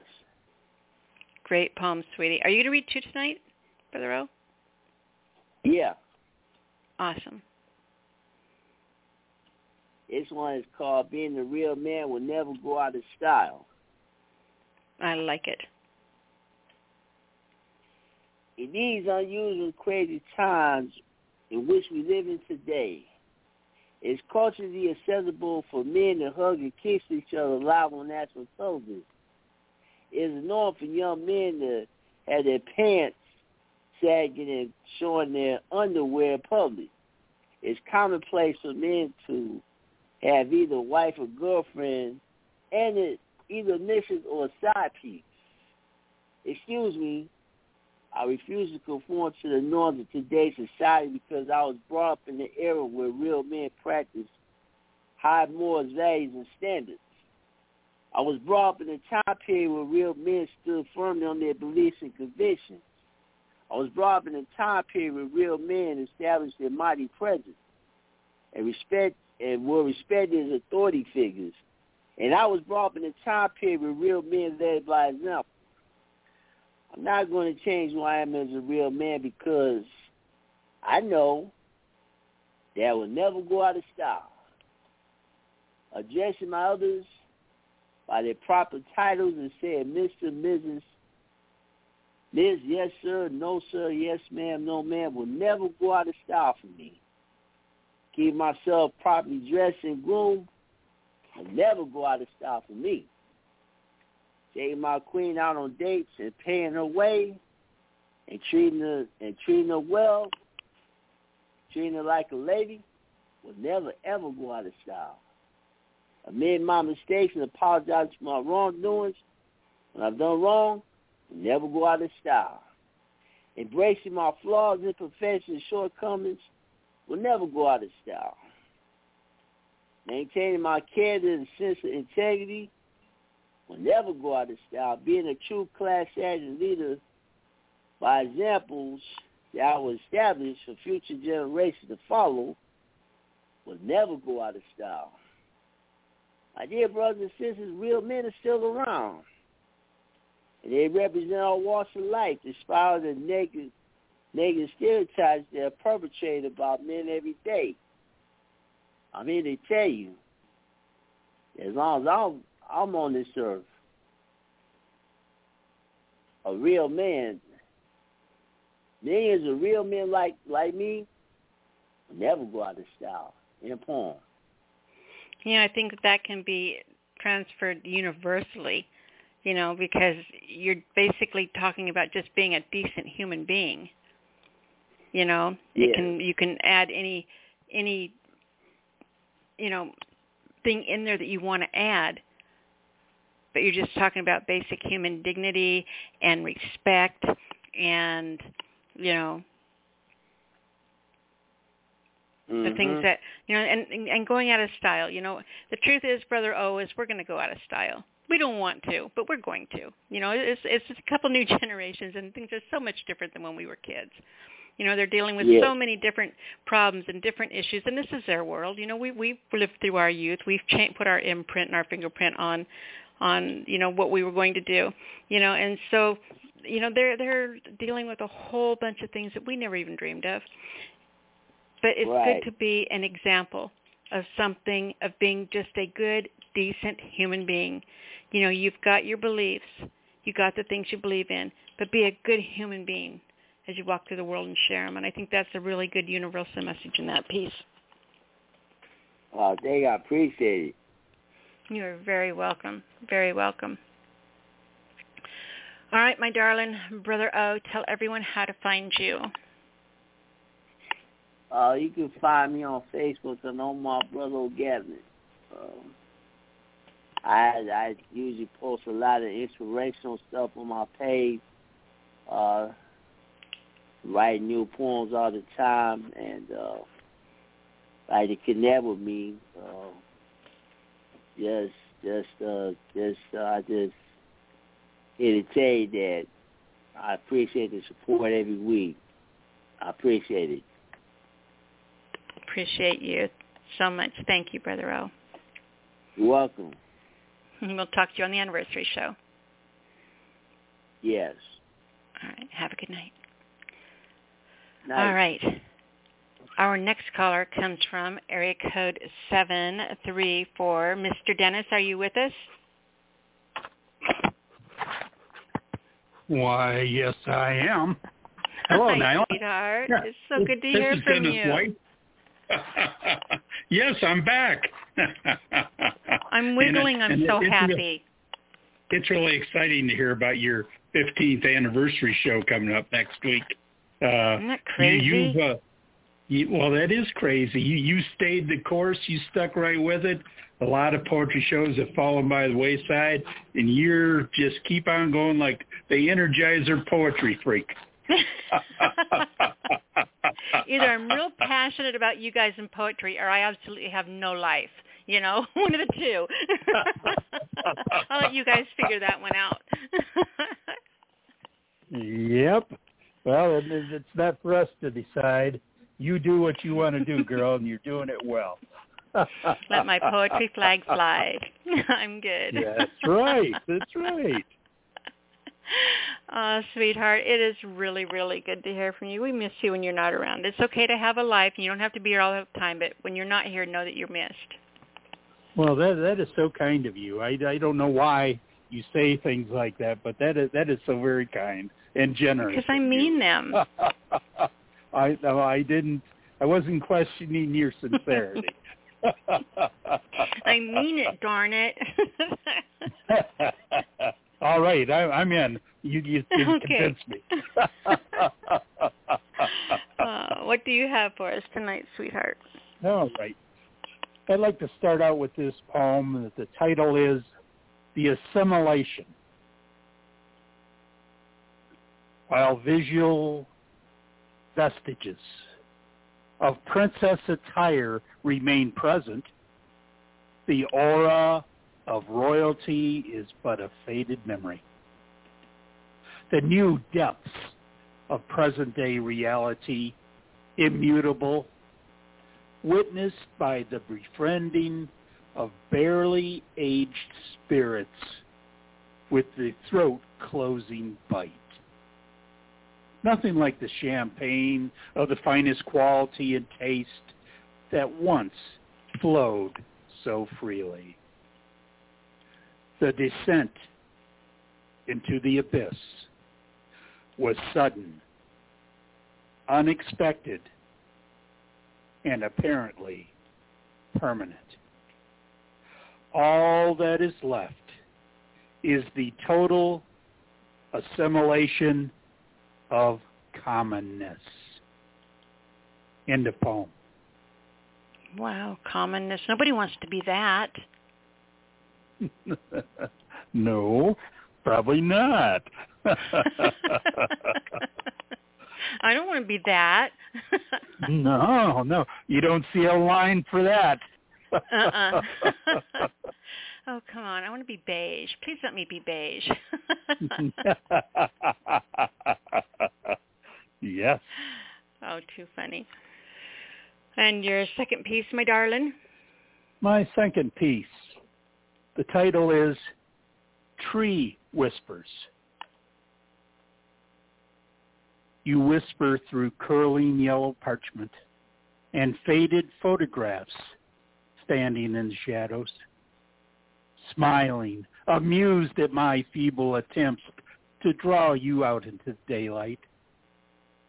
I fish for you through an ocean of microfilm and microfiche, not knowing if I've cast in the right direction. But I sense you lurking in the deep waters. Through graveyards I stumble, looking for tombstone documentation to find out where you have ended your earthly sojourn. I want to exhume you from your paper trail coffin and give you new life and a resurrected voice. To extract from you the secret and essence of your existence. Seeking the relevance, the bridge that connects us through common genes, the DNA strands that bind us together as family. End of poem. I love that. That was incredible. That was really great. Thank you. You're welcome. Very welcome. Oh, all right. Well, I won't linger. If anybody wants to see some of my poetry, it may be found at allpoetry.com. And I write under the pen name of Haiku Bless You, with hyphens between the words. Perfect. All right, sweetheart. And we will talk to you on the anniversary show, hopefully? Well, hopefully I'll be there. And since you're dressing up, I think you ought to add the Zoom portion of that, so we can witness that. Yeah, there's been so many people who've have those Zoom things going on over the last 2 years. But my computer, and I use I have a PC. I don't do this on my phone, but my PC doesn't have a video thing. I don't think it has a speaker unless I hook up my mic and stuff I use for recording. No. But I could do it on my phone, huh? I'll have to figure that out. I'll see if I can figure out a way to do it on my phone. I don't know how the quality would be, but possibly. You won't be able to hear me. You'll see a blurred picture, right? I'm not a good techer. I'm still old school. But I try to get along with the new stuff as best I can. All right, my darling. Well, thank you. It's a beautiful show this evening. So many wonderful voices. And I like that you started it off with Philip Church. I know. He is such a beloved poet and he was an inspiration to us all. And still is to this day, forever. It's true. That's true. Mm-hmm. His legacy continues. Thanks to you, too. So I'm going to step aside and let the next poet step up, and I'm going to say God bless. Awesome. All right, sweetheart. We will talk to you next week. Okay. Okay. All right, you guys. Our next caller comes from, if I can get my buttons to work. Ready for this? Drum roll. I'm going to go ahead and give you a heads up so you kind of have an idea. We have 832, Soldier Blue, I'm bringing you on next. So be prepared. Be all ready for me. And then we have 573, followed by 573. Where's Jimmy? Jimmy was supposed to be next after that. Jimmy must have had to have gone. Where'd Jimmy go? I'll have to send him. So I'm going to send Jimmy a message and tell him if he calls back in, he's still got his place in line if someone wants to email Jimmy for me, Word Machinist. So we have 832, followed by 573, then followed by 702, which is Jimmy, unless Jimmy doesn't call back in. And then it will be 540 will be after them, okay? So, sometimes Jimmy has stuff going on with the boys and can't hold that long. Okay, so let's go ahead and bring on dun, dun, dun, Mr. Blue Blue. You are on the air.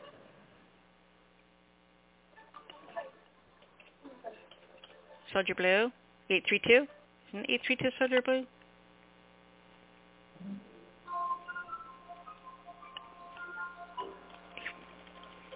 I hear background music. All right, we're going to go ahead and put Soldier Blue, 832.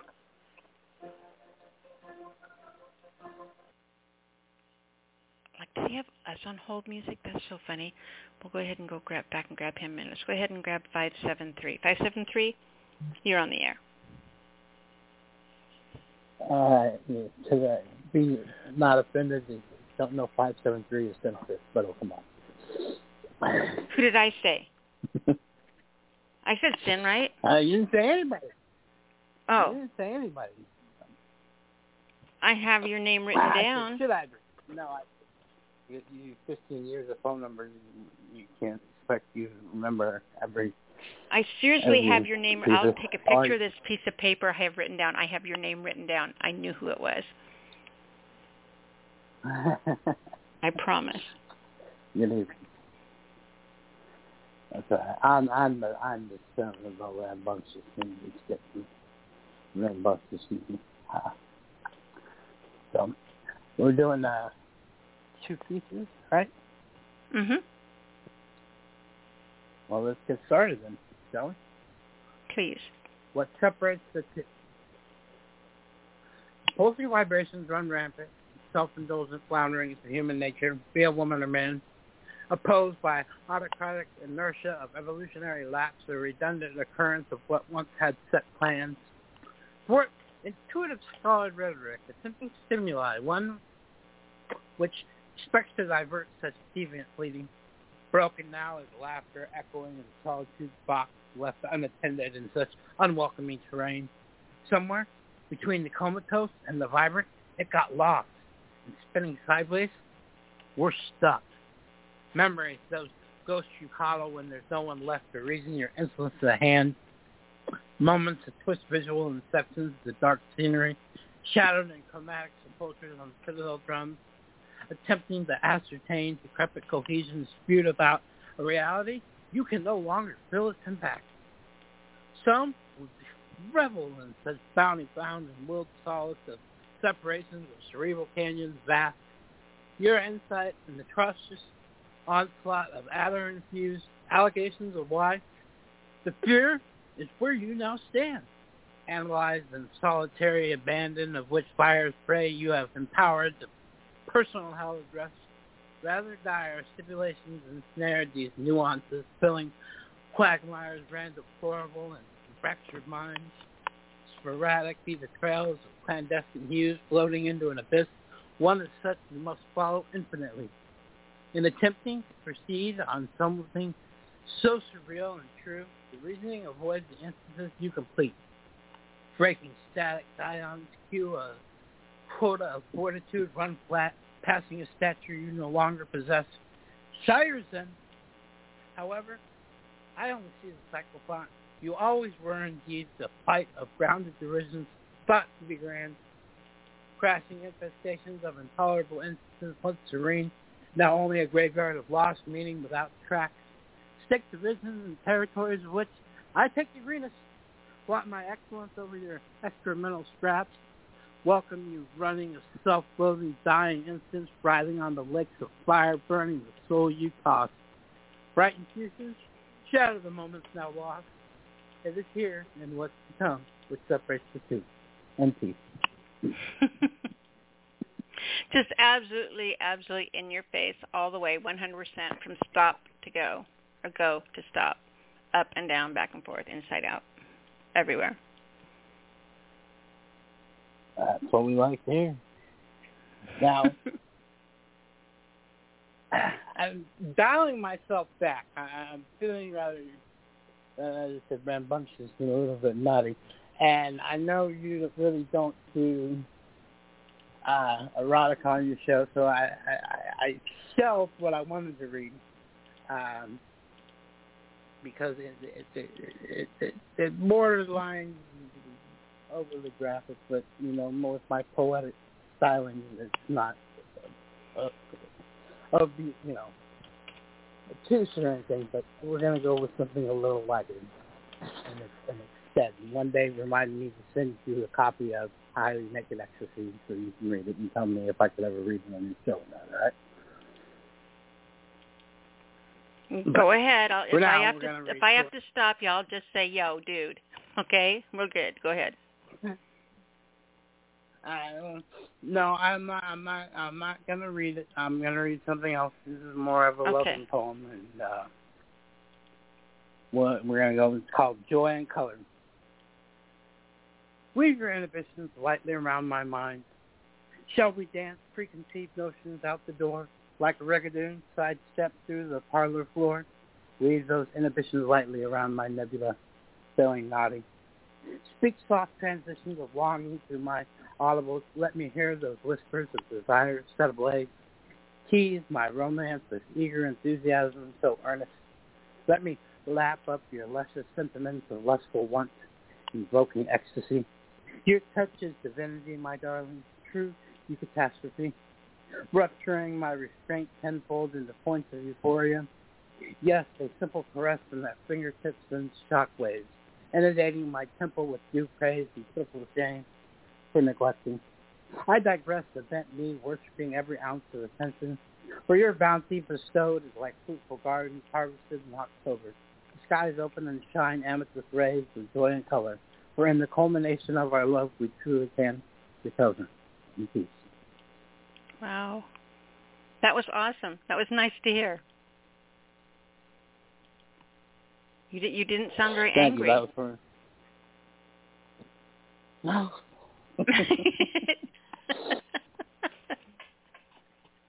Man. I loved it. That's dedicated to my wife for 18 years. Going on 19, actually. Well, 19. Ways out of nothing. That's incredible. So. All right, my sweet. Tell everybody how they can come find your awesomeness. Sinister Spittle, spelled S-P-I-T-A-L. Because we all spittle when we whittle. Google that shit. I'm everywhere and nowhere.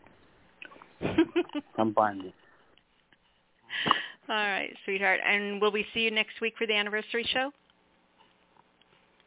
I'm hoping so. I remember you telling me it would either be this week or the week after, so I wanted to make sure I called them today. And I will it's next do my week. best to call it next week as well. Okay. Well, I shall do my best to be there. Thank you, Sin. Appreciate you so much, honey. Appreciate you. Have a good night, Nyla. You too, love. Bye-bye. All right. We're going to go ahead and check with Soldier Blue, see if he's back yet. Soldier Blue, are you with us? 832? Soldier Blue. We'll come back and check on him. Let's go ahead and grab area code. We have area code 5. Which one's after Soldier Blue? 575. I think it's Jade we have next. 575, are you with us?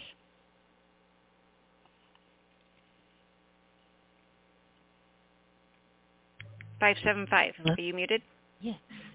Hello. Hey, sweetheart. How are you doing?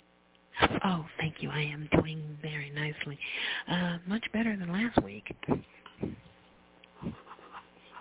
Are you feeling better? Yes, I am. Better frame of mind, if you will. I think I'm receiving just a tad too much venom being hoisted on my own petard, as it were. You know, your venom's okay. You don't have to jump through hoops and do stupid people tricks and pretend like you're feeling like something you're not. You have permission to vent freely. Thank you. And that leads right into the homework assignment that you gave me. I have something of an outline. Still need some polishing, but I'd like to enlighten you with that, share that with you if I may. Oh, please. It's called Poet Warrior. 2 parts. What females do: keep humor, laughter, pleasantries. You want to be liked. This is what girls and ladies do. Warrior says what the poet won't dare. Warrior doesn't care if they're liked. This is what and how females should be. You're crazy. Something's wrong with you. The weapons of choice to keep the warrior at bay. When daughter stands up angry with no apology, the poet stands tall too, albeit shaking inside. A fractured daughter, warrior wants to lead. The poet still aims for likability. They are happy in their sadness. And there you have it. Wow. See, guys, that's what is so amazing about sharing inspiration or sharing prompts or just, literally just throwing a prompt out there for no reason. You get to see things like this come back. Yeah, that was a prompt that you gave some shows ago, and I had that written down in my notes, and it just kind of it felt right to put that in there. So, quite right. You never know when a prompt can sprout. And I love there was a way that you read this. There was a slow, dark seduction in your voice that I have never heard you voice in anything I've heard you read before. There was something inside of you that really liked reading this poem. Thank you. I think I'm still having shadows of last week when I was really in sort of I just want to be angry and not apologize for it place. And I loved what you said, that the eraser is mightier than the pen. Mm-hmm. Just erase out. I think the pen might be mightier than the sword, but nothing beats the power of the eraser. That's an original quote, by the way, you guys. There you are. Patent that. Put that on a T-shirt. Sell that. But think about it. I mean, what is worse than the eraser? An eraser is indifference. It is. It can erase out something that's useless or something that's beneficial. Mm-hmm. It's complete neutrality. The opposite of love is hate. But indifference is, I don't give a fuck. And there's nothing worse than that. There's no fate worse than that.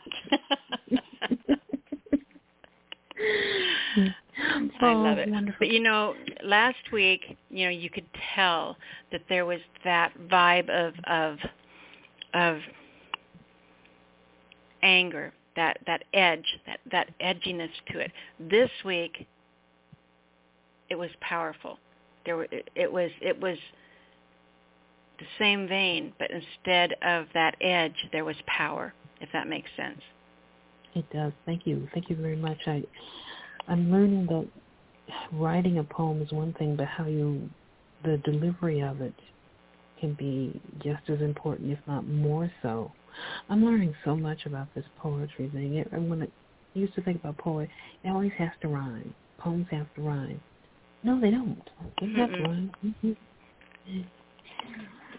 The best advice that I was ever given when I first started performing, and I've worked in radio all my life, and just because it's on the radio and you guys can't see me, this is still public speaking, and I can't even tell you the horrific fear I have of even to this day, the nerves I go through every time I'm waiting for the show to go live, even now. But one time somebody read a poem of mine, and they shared it with someone else, and they came and said, hey, we do this open mic thing here in town. We'd love to have you come read. And it was like the most, you could have froze me solid, dry ice cold when, it's like, and I said, no. And he said, well, that's okay. Do you care if maybe we read something of yours during the show? And as soon as he said that, it's like the little cockle hairs in the back of my neck stood up, and I went from being an ice cube to being this mangy, nasty, evil, snarly, wicked-tempered junkyard dog. And it's like, oh, the fuck, you're not going to read one of my poems. You're not reading. No, that's my poem. That evil came out of me, and I knew at that moment that I was going to do it, even though I was terrified. And the night before the performance, I was sitting with a friend at a coffee shop, and I was reading it. He asked me what I'd picked out to read, and so I read it to him. And he asked me. He goes, let me ask you something. He goes, when you wrote that poem, do you think you just read that poem with the same emotion that you wrote it with? And that kind of clicked inside my head, and it's something that I have never stopped working on. Is that when you read a poem, I believe that you're basically, and I guess it's the difference between, when there's poetry readings and there's poetry performances, and then there's, spoken word. They're all three different things. But it's almost like you're writing, It's almost like your words the director, your poem is the director, and your voice is the actor. You know, and you have to be able to convey with that emotion the exact same thing you felt when you were writing that poem.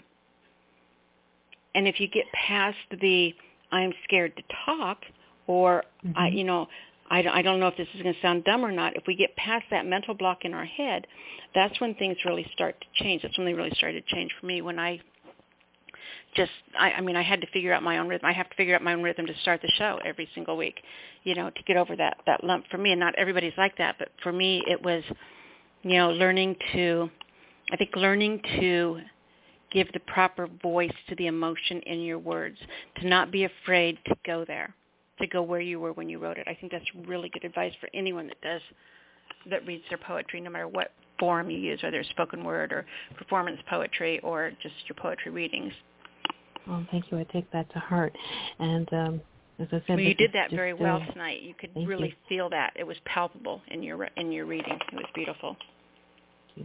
I may not change too much of this. I may just move a few things here and there, but it came out better than I expected. It just sort of a skeleton, but I think it may have fleshed itself out on its own. I loved it. I absolutely loved it. And if you do some changes with it or mix it up or something like that, I would love to hear it again. I would love to hear it, have you bring it back after you've played with it if you do. Happy to do. Thank you again, and I hope to be next week for the big 1-5 to 15, and that's exciting. And that being said, on to the next poet. Well, before you go, Jay, do you want to tell everyone how to find you, or are you going to share anything? Oh, yeah, well, as always, Speakeasy Cafe has the tantalizing exclusive rights to all my genius. So there you have it. See, I know you're going to say that. I know that that's what you're going to tell everybody, but there's that side of me that just loves hearing it, so I always have to ask. Well, someday there'll be a website where I'll put down some cyber roots, as it were. But for the moment, Speakeasy Cafe is my one and only spot to walk up to the microphone. Oh, we are so proud to have you as part of our family. Thank you so much, Jade. Thank you. Until next time. All right, hon. We'll talk to you soon. Goodbye. All right. Let's go ahead and we're going to do something here because I know Soldier Blue. Let's check and see if he's there yet. 832, are you with us? I hear people talking. 832.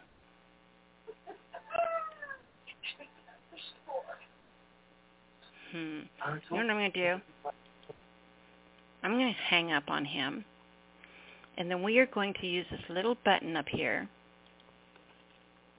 and we are going to call him back and tell him that it's very rude to ignore us like that. If I can get this to work. All right. Let's see if we can get him back. Shh. Here we go.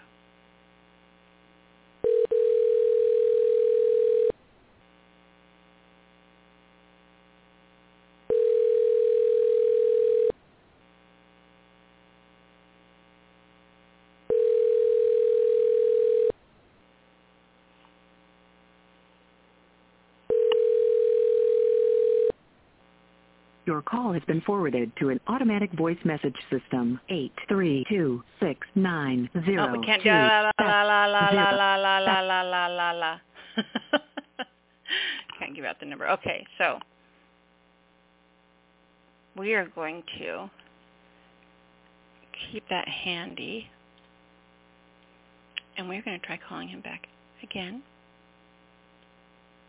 until we get a hold of him.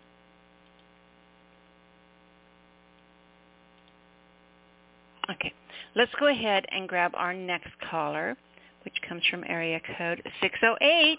You are on the air. Hey, Fuzzy Hermit. In the wilderness. The mountains, yes. Fuzzy Hermit on the road. What's going on? I'm still here. Are you really? Yeah. Is it snowing yet? I tried to last night, or this morning. Is there snow on the Buffaloes? I think there's a little bit. It keeps melting. It's supposed to be like 60 over the weekend again. That's perfect weather.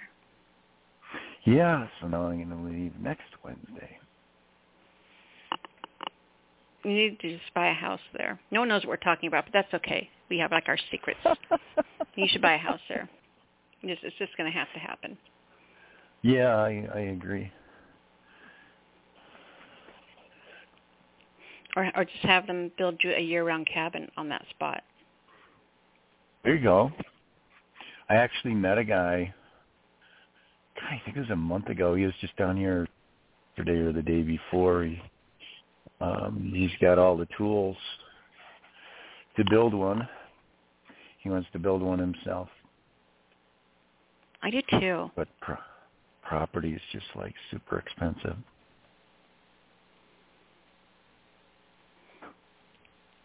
$30,000 an acre outside of Leadville. Yeah, well, Colorado's spendy. Anywhere in Colorado is spendy. Well, so what have you been up to? What in your world has inspired your pen? What creative muses have flung across the landscape into your arms? Well,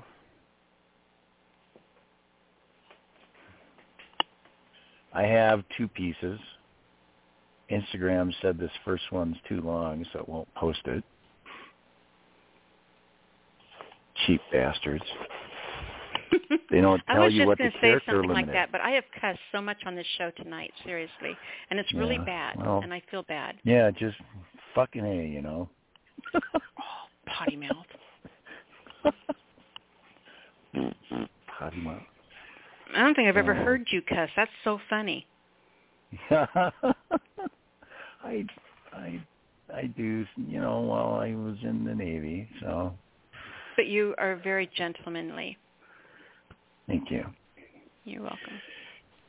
So this one actually popped up as a Facebook reminder, so I was actually able to save it because I still haven't dug out my program that has all my writing on it because, you know, I'm just so late to the show with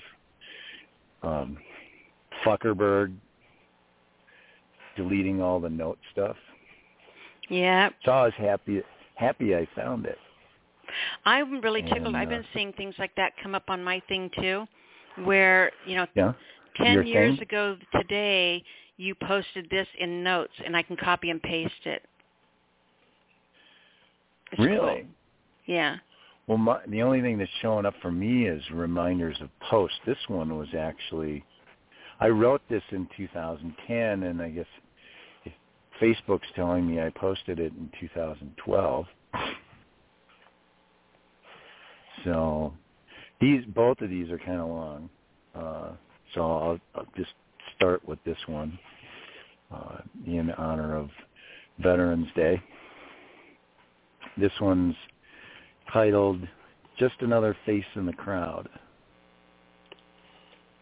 He is there in the crowd, although you probably will not notice him because he blends in and sometimes is like a chameleon.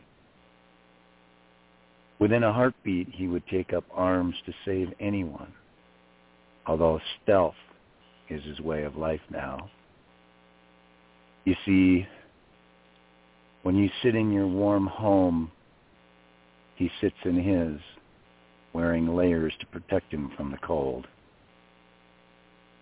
When you sit in your air-conditioned home, he lays with a fan blowing on him to prevent another occurrence of heat exhaustion.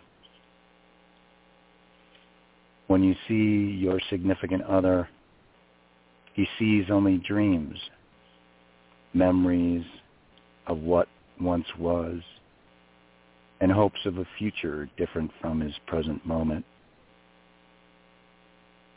When you take a warm shower, he ponders when he took one last, field showers being a way of life. When you eat a warm meal, he ponders when he ate one last. Cold rations being the meal of the day. He ignores the taste, knowing its calories to keep him going for another long mile. When you sleep, he is awake, like a sentry always on guard, and sometimes to protect himself from his nightmares. And when you make love, he dreams of a better future when he is no longer alone. When you complain about not having enough, he does not, because through training and self-sacrifice, he has learned to live without much heat, without air conditioning, without plumbing, without a significant other. When you climb the ladder of success, he has learned to sit in a hole. Patience of virtue, a path to redemption and a more peaceful future.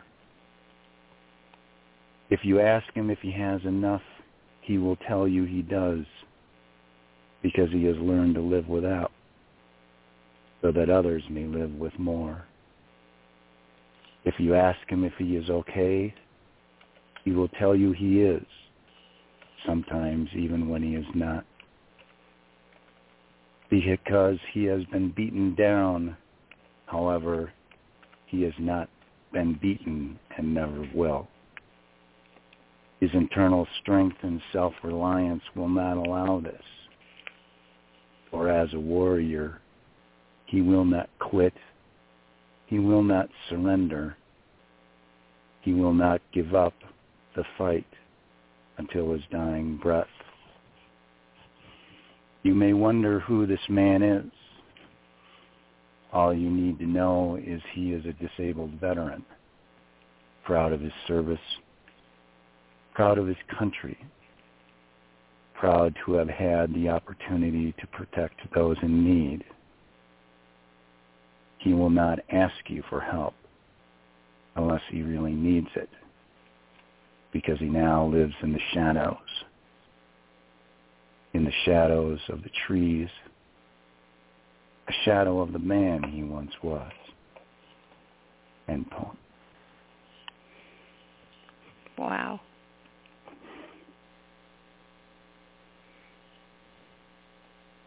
You remember that one?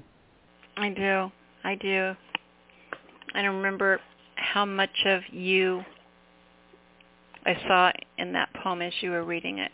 You know, you always speak in general, but you know, I recognize so much of you, and it made me sad.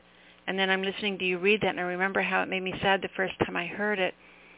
And then I think about how I feel when I talk to you now, 15 years later. Yeah. You know, we wrote that in 2010. So yeah, I mean, it was 11 years ago. 10. Yeah. 10.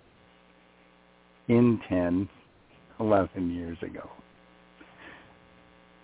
But, you know, what a different place you're in now. Yeah. You know, and it makes me happy, you know. It's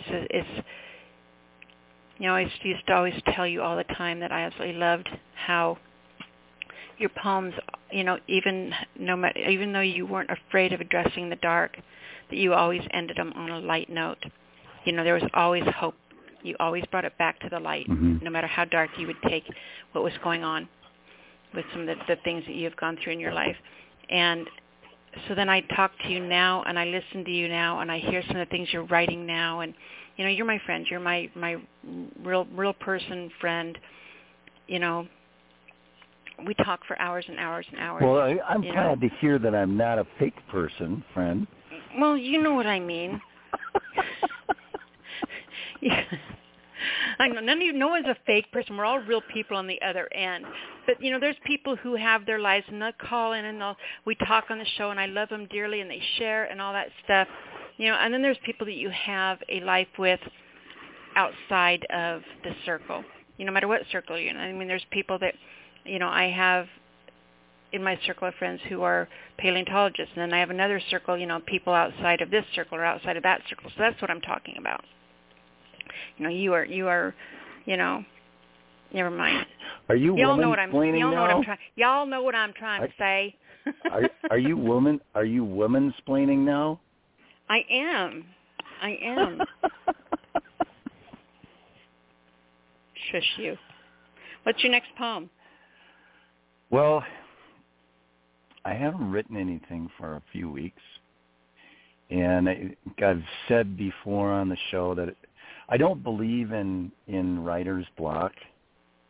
I mean, there's sometimes when I just don't write, and sometimes I feel a need to, but there's just nothing there. So I love this phrase from when I was in a halfway house, a counselor I had for day hospital, which was a group therapy 3 times a week, and he said, "Don't push the river." And so I don't. And although I stepped into the water today because I was thinking, well, I kind of like to write something because I hadn't been writing for a while, and quite a while. And so then, well, when I get into it, it's just like I'm this conduit, and it just starts flowing. And I can usually write things pretty fast. And once in a while when I kind of go off the deep end, and I may go back and edit some stuff because I rarely edit. So this is what ended up coming out today. This one's titled Shared Within and Between Us. I don't know what it is about you. I feel drawn to you like I'm in your gravitational pull. As my thoughts drift back to when we met, to the dinners we shared, to the conversations we had, to the scenes Creator created for us, of the clouds lit up by a setting sun, magnificent hues of yellow, orange, and magenta. I felt as if it was created just for us. And when I dream of you. My heart beats quicker. My breath shortens. My body temperature rises, among other things.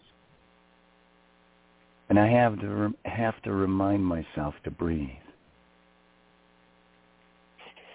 The energy of your presence, the glow of your skin, the shyness and mystery in your eyes, the allure of your voice, the warmth of your soul,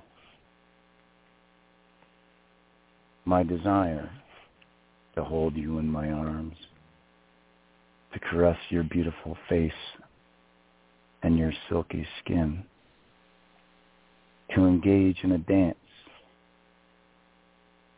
my arms around your waist, cheek to cheek, gently turning, slowly swing to a rhythm only we can hear. As I kiss your neck, you tilt your head back, exposing your willingness to surrender to your desires. As I ever so gently kiss your quivering lips, you lay back in my arms. We slowly glide towards the ground below, embraced in each other's arms. The symphonic movement, arms moving slowly but with a purpose. We both gasp for air as we pull at each other's clothing. We know where we are going. Fingers interlocked as our backs arch in unison. Our chests rise and fall together. We breathe as one. Our hearts beat as one as we embrace. I gently release you, and you surrender further as I begin to explore your erogenous zones. Your breasts ache for a caressing touch as your nipples reach for the sky. Your belly rises and falls as I gently place kiss upon kiss. Not to be neglected, the little man in the boat quickly stands erect, screaming, "Save me! Save me!" How could I refuse this sensual rescue? My lips pursed, tongue at the ready.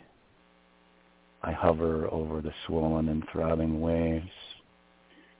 With impeccable timing, I meet each swell in pursuit of the screams. Shifting slowly, I use my fingertip to perform a soft yet vigorous CPR. Gasping for air, I slide between the waves in search of his shipmate named G-Spot. With a slow, curling, come-hither motion, I can feel G-Spot beckon for more as I gently coax an awakening. I feel the ocean swells gathering. A soft moan gives way. The earth begins to tremble as seismic waves ripple with intensity. Rhythmic gyrations give way as a tidal wave forms. And as it crashes, I am awash in a sea of tranquility. Arms and legs now intertwined, you welcome me into your gate of warmth and wonder. We both moan in ecstasy as we engage in Kama Sutra. Engulfed in a radiant warmth, Kundalini rises in and through us, and together we experience bliss. End poem. I am so pissed at you right now. First of all, there the hell goes our ratings. And second of all, you know, when I was talking about the whole, the whole real person thing, not fake and all that, what I meant by that was I know you outside the computer world. You and I are friends who have met face to face. We've had real life interactions. We see each other. We talk on the phone, things like that. I've met you before, so you're not somebody just from the computer. You are somebody who I interact with in my real life. And I am never going to be able to see you again without picturing your penis with a little sailor hat on it in a little boat going yo-ho, yo-ho. I want you to know that. I want you to know that. Put that in your soul, that every time I look at you from now on, that's what I'm going to be picturing. Thank you very much. Just so you know. So next time I see you and I walk up, "Hi, James," that's what I'm seeing. Just know, okay? I guess I'll have to go get my Dixie cup out of the trunk. That, folks, is the power of poetry. What? Oh, the show went to hell in a handbasket on that one. They won't. The ratings people won't listen this long. We'll be okay, right? We'll be okay. Well, so, I didn't cross the line, did I? You said nipples and stuff. Oh, well, maybe one word. Wow. Just say like pokey protruding bits. I don't know.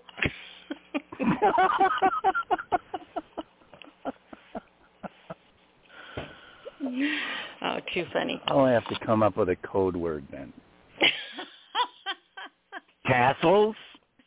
No, I don't know.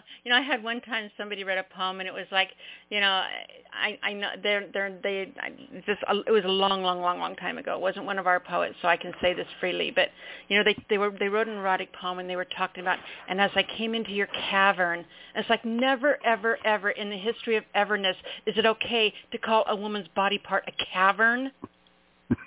Ever, dudes? Just so you know.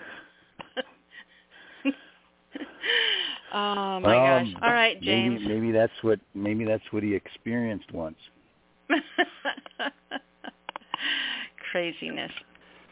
All right, do me a favor. Tell everyone how to find you. We got people waiting on line behind us that are going to be yelling at me any moment now. You can find me by typing in "Poetry in the Wind" as one word, no spaces, and put it in Facebook. That's where you can find me. And if you're interested in reading some older stuff, you can find them in a book entitled Held, A Fusion of Brilliance, Volume 2, which is available on Amazon, the international anthology of writers from Canada, the UK, and the US. And it has some cool art in it, too. Picture art and words. What a concept. Beautiful. All right, my darling. Great job. Thank you. Anchors away, son. I'll talk to you next week for the anniversary show. Anchors away. Bye, James. Thanks, Nyla. Talk to you soon. Okay. Oh, too funny. I'm gonna have to call him later and just really give him shit over that. All right. Awesome. Fuzzy Hermit in the Wilderness.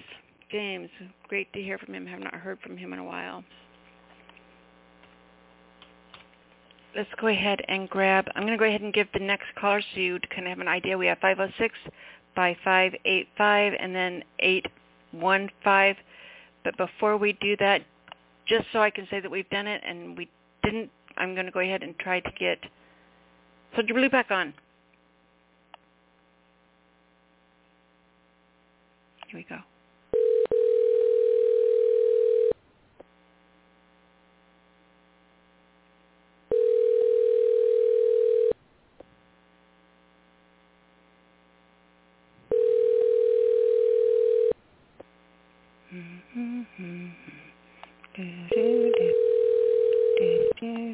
Your call has been forwarded to an automatic voice message system. Okay, fine. That's just fine.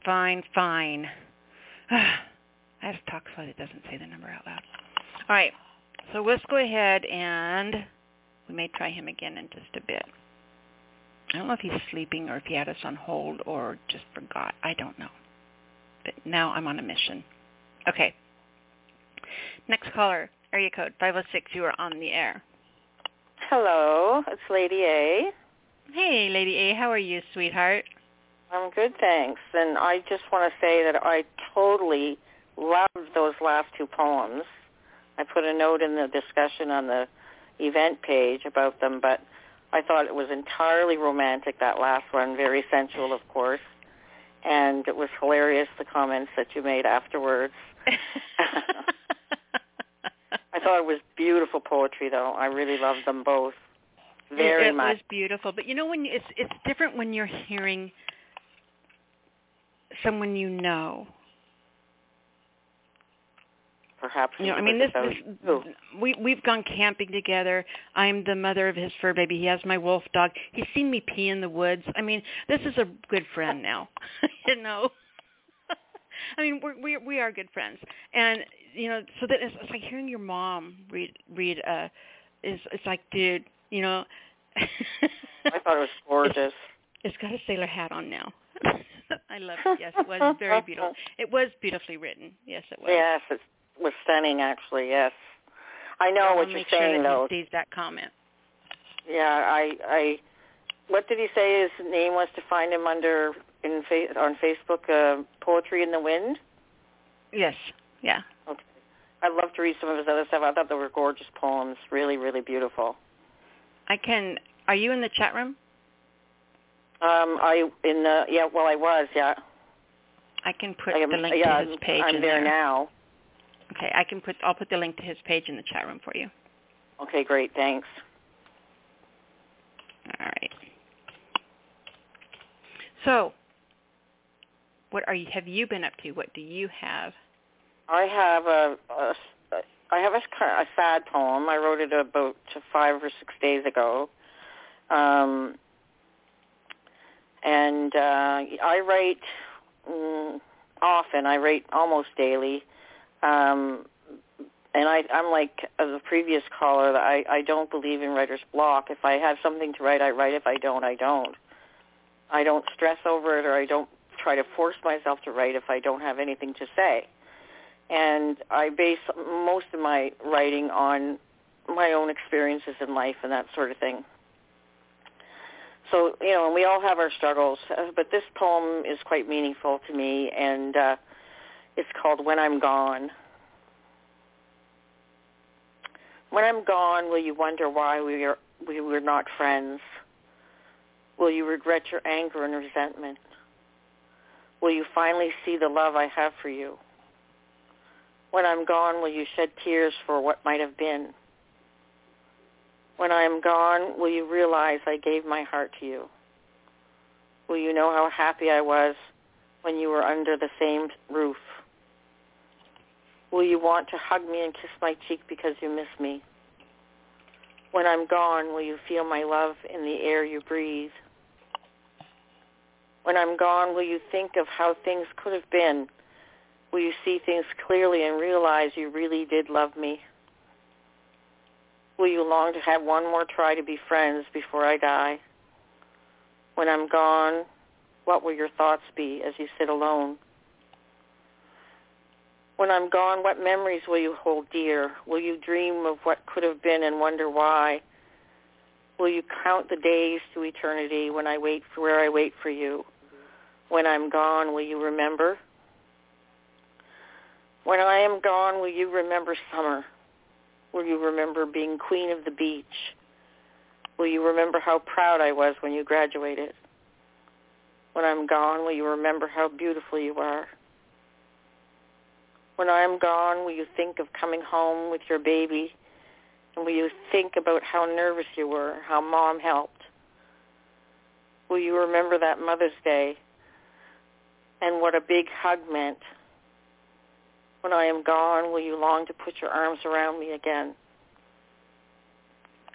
When I am gone, will you wish for one more day? Will you think of how we laughed and cried and loved? Will you think of word games, roast beef dinners, and love? When I am gone, will you wrap your gifts like Mom did? When I am gone. End poem. Wow, that was incredible. Thanks. That was incredible. Hard, when kids grow up and grow away and things are different. I felt that way all the way in my gut. Yeah.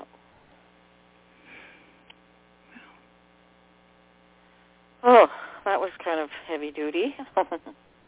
Are you going to read 2 tonight, my darling? Yes, I have another one that is called I Love It When. I love it when you touch me with your fingertips, when you kiss me with your tender lips. I love it when our bodies touch skin to skin, when our love connects us, our souls twinned. I love it when your letters come like clouds open for the sun, when your words of love are gold spun. I love it when you call my name. Into my ear sets me aflame. When you breathe upon my neck, thrills me, I am tamed. I love it when I miss you. Return to me, we are renewed. When you watch me sleep, awaken to your quietude. I love it when you love me. give all of you to me. When I feel that love envelop me, oh, how I love thee. And peace. That was beautiful. Beautiful and tender. Thank you. You're very welcome. You're very welcome. Well, there's romance in the air, man. I'm going to go watch a Disney movie or something. All right, my darling girl, do me a favor and tell everybody how they can come find you, because they should. You can find me on the All Poetry site under the group A Team of Voices as Lady A, and on Facebook as Andrea Wheaton. Perfect. All right, sweetheart. Appreciate you so much. Thank you for being here. Thank you for sharing both of those. Thank you very much. You're welcome. We'll talk to you next week. Yes, thank you. All right, hon. Thank you. All right. Our next caller comes from area code 585. 585, you're on the air. Well, hello. Hi. Curry here. How are you? I'm doing awesome. How are you, sweetheart? I'm doing fine. I'm getting a kick out of you and your guests. Very good. Back. It's been a fun night for sure. Freeform, I realized that it's I don't know, everybody's celebrating Veterans Day, and all the best to all the fellas and women who had that experience. Some volunteered, some didn't. So anyway, the fact that I only thought about it after I heard people talk about it, it tells me that I kind of achieved what I thought I was going to achieve way back in the 1960s. I finally kind of dropped out, not to let people tell me what's a holy day and when to celebrate people for who they are, what they've done. But I find that when it comes to people who've been in the armed forces and had to endure things they had to endure just on my own, they come to my mind from time to time, and I've written a couple of poems about them. This is in the form of a haiku.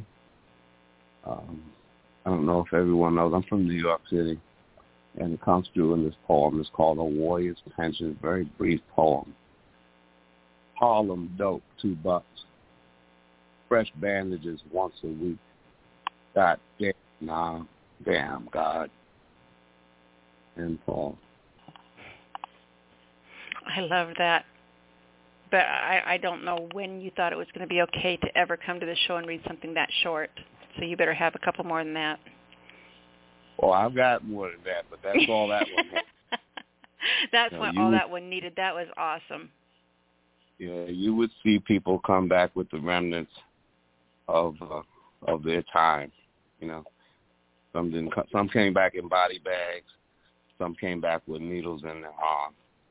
Yeah. But some of them came back. We never got talking. back the boys we sent, and that's a fact. And you know, Nam just happens to be the period that relates more to when I was coming of age, but every generation, unfortunately, has this. When it comes to Vietnam, it was a moment in, I think it was 1968 or 9, that American troops were ambushed in a place called Play Trap. I had found online an artist rendering of a rotting skeleton in a uniform. Eyes barely still there, bones clinging with rotten uniform clinging to it. And it made me write this poem called Play Trap Hero. Killed no babies but his own youth. Disease of napalm, rotting of Agent Orange. He lay stinking. The smell of death. pubescent whores and a multitude of lies all about him. Smelling foul, he stayed behind, neath a canopy, alone and forgotten, in a remote rainforest. MIA since 1969. And poem. Wow. You seriously are an incredibly powerful pen, my dear. Just the way the thoughts have come to me. I would like, especially because, people say there, but for the grace of God, okay. Yeah, I went to school and got myself, if any of the people are in that age range, I just turned 7 years old last year. Anyone in that age range might remember there were certain ways that you got out of going to Vietnam. One of them was going away to college or being a full-time student, and you got what was a 2S like Sam, student deferment. So I got me a 2S, and I didn't wind up carrying a rifle 6 months after I graduated from high school. And, so it affected me in that regard. I didn't have true discretion over what I was going to do next. First thing I had to do was not do that. And so I don't know if I would have gone directly to college or at all. I was a baseball player. I think I would have gone out south and tried to play a lot. But because the war was raging, you had to have a place to hide if you weren't going to. Some people felt like they should be gung-ho and let them go. But there were a lot of other people who, like Ali had said, ain't no Viet Cong ever called me nigger. Ain't had no reason to go there and shoot some people. So some of us felt that way, but you had to find a legal way to hide. And that 2S deferment was what it was for a lot of people. I had one other thing that was really kind of short, if I may. Mm-hmm. This was something that, as the pandemic looked like it might wind down. You have people at that time that you might have all kinds of relationships with over the past 6, 8, 10 months without seeing them, even romantic relationships, but you're not in the same room or even close to being able to touch each other. This is called End of Times. I don't want to flock to a beach, throw money over a crowded bar, lean upside some smooth-bodied babe, puff and grunt and do 5 more reps, but to lean down in your pretty face, muss your hair with my fingertips, watch your eyelids flutter close, use my tongue between your lips, find myself all up in your business. Now that I might do. Yeah, that. We'll end this quarantine.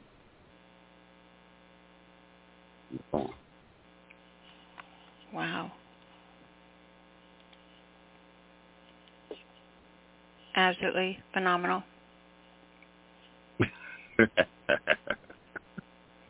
You laugh. Many moves. I love being here. Well, we love having you here. That is for sure. I get to hear all the fantastic poets and poems, and get to hear Lady A and you and your friend Nia. That was quite a discussion the two of you were having. So I could be doing a lot of other things on a Thursday night, but in doing them, I wouldn't get this. So there have to be so many visuals you can just never forget now, right? Oh boy. Well, that's the staying power of words put together well. Yeah. Enjoy it. Too funny. There's a piece I wrote that I read. I'll be reading it at the end of the show, so I'm going to close the show with tonight. That was written in response to a poem by William Stafford, who was a conscientious objector in during the war, and during World War II, which was a horrible time to be. That was such an emotional war. Yeah. But I'm going to read at the end of this. It's in a response to a piece that he wrote. I think that you might like it. Let me send you a copy of it to read. Great. I can enjoy it. All right, baby, tell everyone how to find you. Yes, I am. Douglas Curry on Facebook and on allpoetry.com. Manchilled, MAHILD 99 on allpoetry.com. Even if you, for some reason, are not looking for me, I still invite you to come to All Poetry. It's a good place to read poetry and have yours read as well. Good place to write, to prompts and contests, and just keep your mind in the game. If that's something, some people, I've heard the expression "writer's cramp" thrown back and forth a couple of times here. It's not necessarily writer's cramp. Sometimes people just can't find which of the myriad emotions they have running around inside them to let out in what way. So sometimes a prompt, a group exercise, a contest, let you not be so invested, but just apply the skill, and you'll feel the inspiration come on. Or at least that's how it's been for me at times. So All Poetry is a good place to be. I don't know if I should be giving a whole big commercial right here, but it's only because I'd like to see any people from here and there. I think it's really good to share those things. That's part of the networking. That's part of the community. So very cool. I appreciate it. Thank you. Righty then. Thank you, dear. All right. We'll talk to you next week for the anniversary show. Absolutely. Very cool. All right, hon. Thank you. All right. Our next caller, you guys, comes from area code. Stop. I am just having too much fun with this board tonight, let me tell you. All right. Our next caller, it looks like our last caller of the evening, unless we get our board back up. We'll see. We'll see if I can even unmute this person. 815, you are on the air. It's your sister, Gina Storm. Gina, my love, my sister, my darling, I have missed you. Oh, God, my heart's so full. I'm going to explode. Pop, I'm done. Hi. This is a beautiful day for me. 11/11 is the day that my stepfather died 9 years ago, and even though I'm not mourning his loss, I'm saluting his life. I had a stepdaughter who later became the big sister to my grandchildren. I know that sounds like Jerry Springer, but it's true. Whose birthday is today. She's 18. As well as I was seeing it all the time. So I post 11/11 in the morning and at night. And people who don't see my post will post it for me and tag me to it. So I think that's dope. So Veterans Day for me is amazing. I did a collab with King's Cadence before he passed away. This piece was dated November 11th, 2018. And I'd like to read both parts, his and mine. That can be my two pieces to end the show. Oh, please do. Please, please. All right. It's titled, Well Done, Soldier, by King's Cadence and Gina Storm, also known as Storm's Cadence. Kept your home life in order, avoiding the street normal for respect. And you were seeking an acceptance that would be formal. Wanting to be more than a statistic, you chose to keep your country uplifted. Boot camp to combat each stage. You learned pride and respect inside of your body rose. And there was a fire inside of you that came out to the surface. It was more than a fight, a togetherness. It was an exhibition.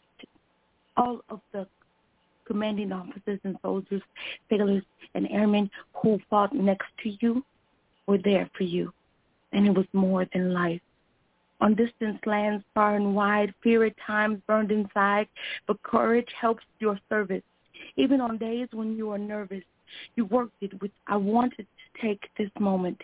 And if you feel unappreciated, let it console you. You're amazing, as I told you. Well done, soldier. That was from Randy Sinclair Rogers, a.k.a. King's Cadence. This was my response. He recorded it. It was a freestyle, so I'm going to read it. I recall the previous weight loss. When I saw you that first time at your graduation, you had a haircut that was high and tight. Your uniform was creased and boots shining bright. I was consumed by pride, my heart busting wide, smile ridiculous and filled with love. For my soldier, it was unmatched, because that soldier is mine. I would see my then husband and my brother, cousins, and other friends who had gone into service. They would complete basic training also, each looking like you, military trained and brand new. I was overcome with emotion all over again, each one so buttoned up and handsome, waving a tiny American flag. My eyes were shielded from the sun by my big floppy hat and my shades. One time with my sister, I drove all night to Georgia for another graduation for a brother that was hers. She, the next year, went to the Marine Corps, and I did it again. From graduation to basic training and AIT, feeling excited with each one being more fun than the last one was previously. I am proud of each member of my armed forces family, all of those that are kin, the one who are just friends, and some that I met, they're part of my poetry family, and they also were in service to my country. I'm proud of each of you, and I want to salute you. I did this collaboration with the man that I was tethered to. He was going to be my last first kiss and my next husband, but he passed away. So on this day, when veterans are being saluted, I wanted you all to hear this from me. Even though he's absent, I read his part previously. But this is just a salute from him to me, to all of thee, but not exclusively, to all the ladies and gentlemen who have served, who are veterans. I want to give you this thank you that you deserve. For the men and women and the children who are the family members of those who are in service, please understand that your voice is always heard. We're here for you, salute you in all that you do. Veterans Day is not just a holiday. It's near and dear to my heart, too. I'm Gina Storm. Thank you for indulging me. It was a collab that I had to do solo in peace. That absolutely was amazing. Almost made me cry, Gina. I didn't. It was beautiful. Cry. I was trying to get through it. You know what? Actually, when I was reading Randy's part, I could hear his voice in my head. I could, too. I could hear him right there beside you. That was the part. Yes, absolutely. I told him that as long as I lived, he would be alive. And he said, likewise. So here I am representing us. I scoured the internet like and pirated every recording I could find of his. I do. I went on and I feel like every Noreen way. And Gary right now. Absolutely. He will never die because I'm still alive. So even though he didn't get to be my forever, he was a real love. And demonstrated Isn't that he to your me. forever, though? With homage to veterans. Yes, absolutely. I mean, really, isn't he? He is. And the love. Yes, indeed. Yes, indeed. I was feeling that power today because I remember when I was thinking about my stepdad this morning, I was thinking how much he would have loved to have met Randy because King's Cadence was not just a phenomenal poet. He was an interesting individual who had a vast knowledge of lots of things that are obscure. I told him that's why I wouldn't play Jeopardy with him because I didn't want him to win. I know, right? I hate people like that. Look, I'm the champion in my family. I can't play you. No. You know, I had a boyfriend break up with me one time. And actually not really break up. We just decided to stop seeing each other. So it wasn't like a real breakup because it was much too logical for that. But his reason was because I wasn't smart enough for him. Oh, wow. Isn't that terrible? Now, I have to throw in there that this was like one of my favorite boyfriends I ever went out with who had Asperger's. Okay. So he had a above genius IQ. Oh, yeah. You can't compete with that. So he would say stuff, and I would just look at him like I was 3 years old, and I would have no clue what he was talking about. He was the so brain. I was not smart enough for him because he was an absolute flipping genius. You can't compete with that. So all I could say was, dude, I get it. Do you? It. Have a good one, sweetie. I'll never be smart enough. Bye-bye now. Oh, yeah. You're talking about dearly. that, and I remember being in relationships where I had to dumb down my conversation or explain myself. Or I had to justify why I was using big-ticket words, and my thought was this: I'm a poet. You don't have language. Is your vocabulary limited? Oh, see, we're not the same.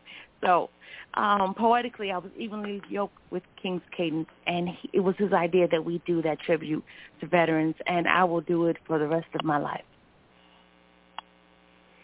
That I appreciate that, and the same here. We've got all of his stuff uploaded on the show. Oh wait, anniversary is next weekend. I will be here. Yes, the anniversary please. of SpeakEasy Cafe. Yeah, I'll be here. You know what? Nothing but that's what keep me from it, even if I'm late, because I had 4 mics tonight. I'm on 2 phones simultaneously. I raised my hand here and left it down at the next mic because I did 2 already. I co-hosted this morning. Then I did an improv open mic, and now I'm here, sis. You know how I do. I don't have anybody in the poetry Uber, but yeah, I've been getting my mics in. I love I'm it. back. I absolutely love it. I had my grandchildren this morning. They invigorate me. That's why I'm here. You okay, sound so I'm really good. You sound really, really good, and that makes me so happy because I've been so worried. Amazing. Thank you, sis. And you know what? I love that you can hear it because I was kind of down earlier, and somebody said, "What's wrong?" You know what I was thinking? You can hear it? Wow. I was trying to hide it. When people know you, they know you. So the fact that you said that, you know me. And that's my sister, ladies and gentlemen. So I'm Gina with an E, storm like inclement weather, but I'm sunshine on a rainy day. You can find me anywhere that you can find poetry. TikTok, Instagram, Twitter, Facebook, Clubhouse. Yeah, I'm doing it. Mics are my jam. I love poetry, and I love poets, and I love my sister Nyla, and that's why I'm here. And I can't wait till next week. I love you too, baby girl. Thank you so much. I love you. You're welcome. Good night. All right. Night, I love Gina. one month. All right. Let's go ahead and grab, I think this, I'm not going to say. I think it's Uma. Shh, I might be wrong. 863, you're on the air. Yeah, I'm doing it. Mike's a mic jam. I love poetry, and I love poets. And this is Maureen. Maureen. I thought I had Uma on too. I love you too, baby girl. Thank you so much. I love you. All right, let's go ahead. 863. She's going to go, oh. I'm not going to say. I guess. 863, you're on the air. Hello, Nyla. Let me get this turned. Hi, sweetheart. So you know how I always have everything written down? I always write everything down in case someone's call drops. And Uma was actually on the line and before you, so I knew Uma was going to be next, but then her call must have dropped because you're next. So I don't know where Uma went. Wow. So it's your turn. Hi, Noreen. Or I would have warned you ahead of time. And I was going to call in earlier, but I was looking for a poem I was going to read this today, but I couldn't find it, but I'll find it. It's one of my darker poems I wrote years and years ago before I met Gary. But it's one of my darker poems, but I'll find it one day. I know I have it here. I would be interested in hearing that because I don't know if I've heard any dark poems from you. This is about.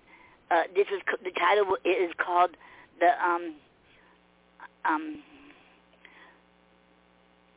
Death Took Another Soul Once Again. Yeah, I find it. I would love to hear it. Okay, I'll find it. I think I know where it's at. It's in my other older notebooks, and it's over there, and it's in the box. So it's in the living room.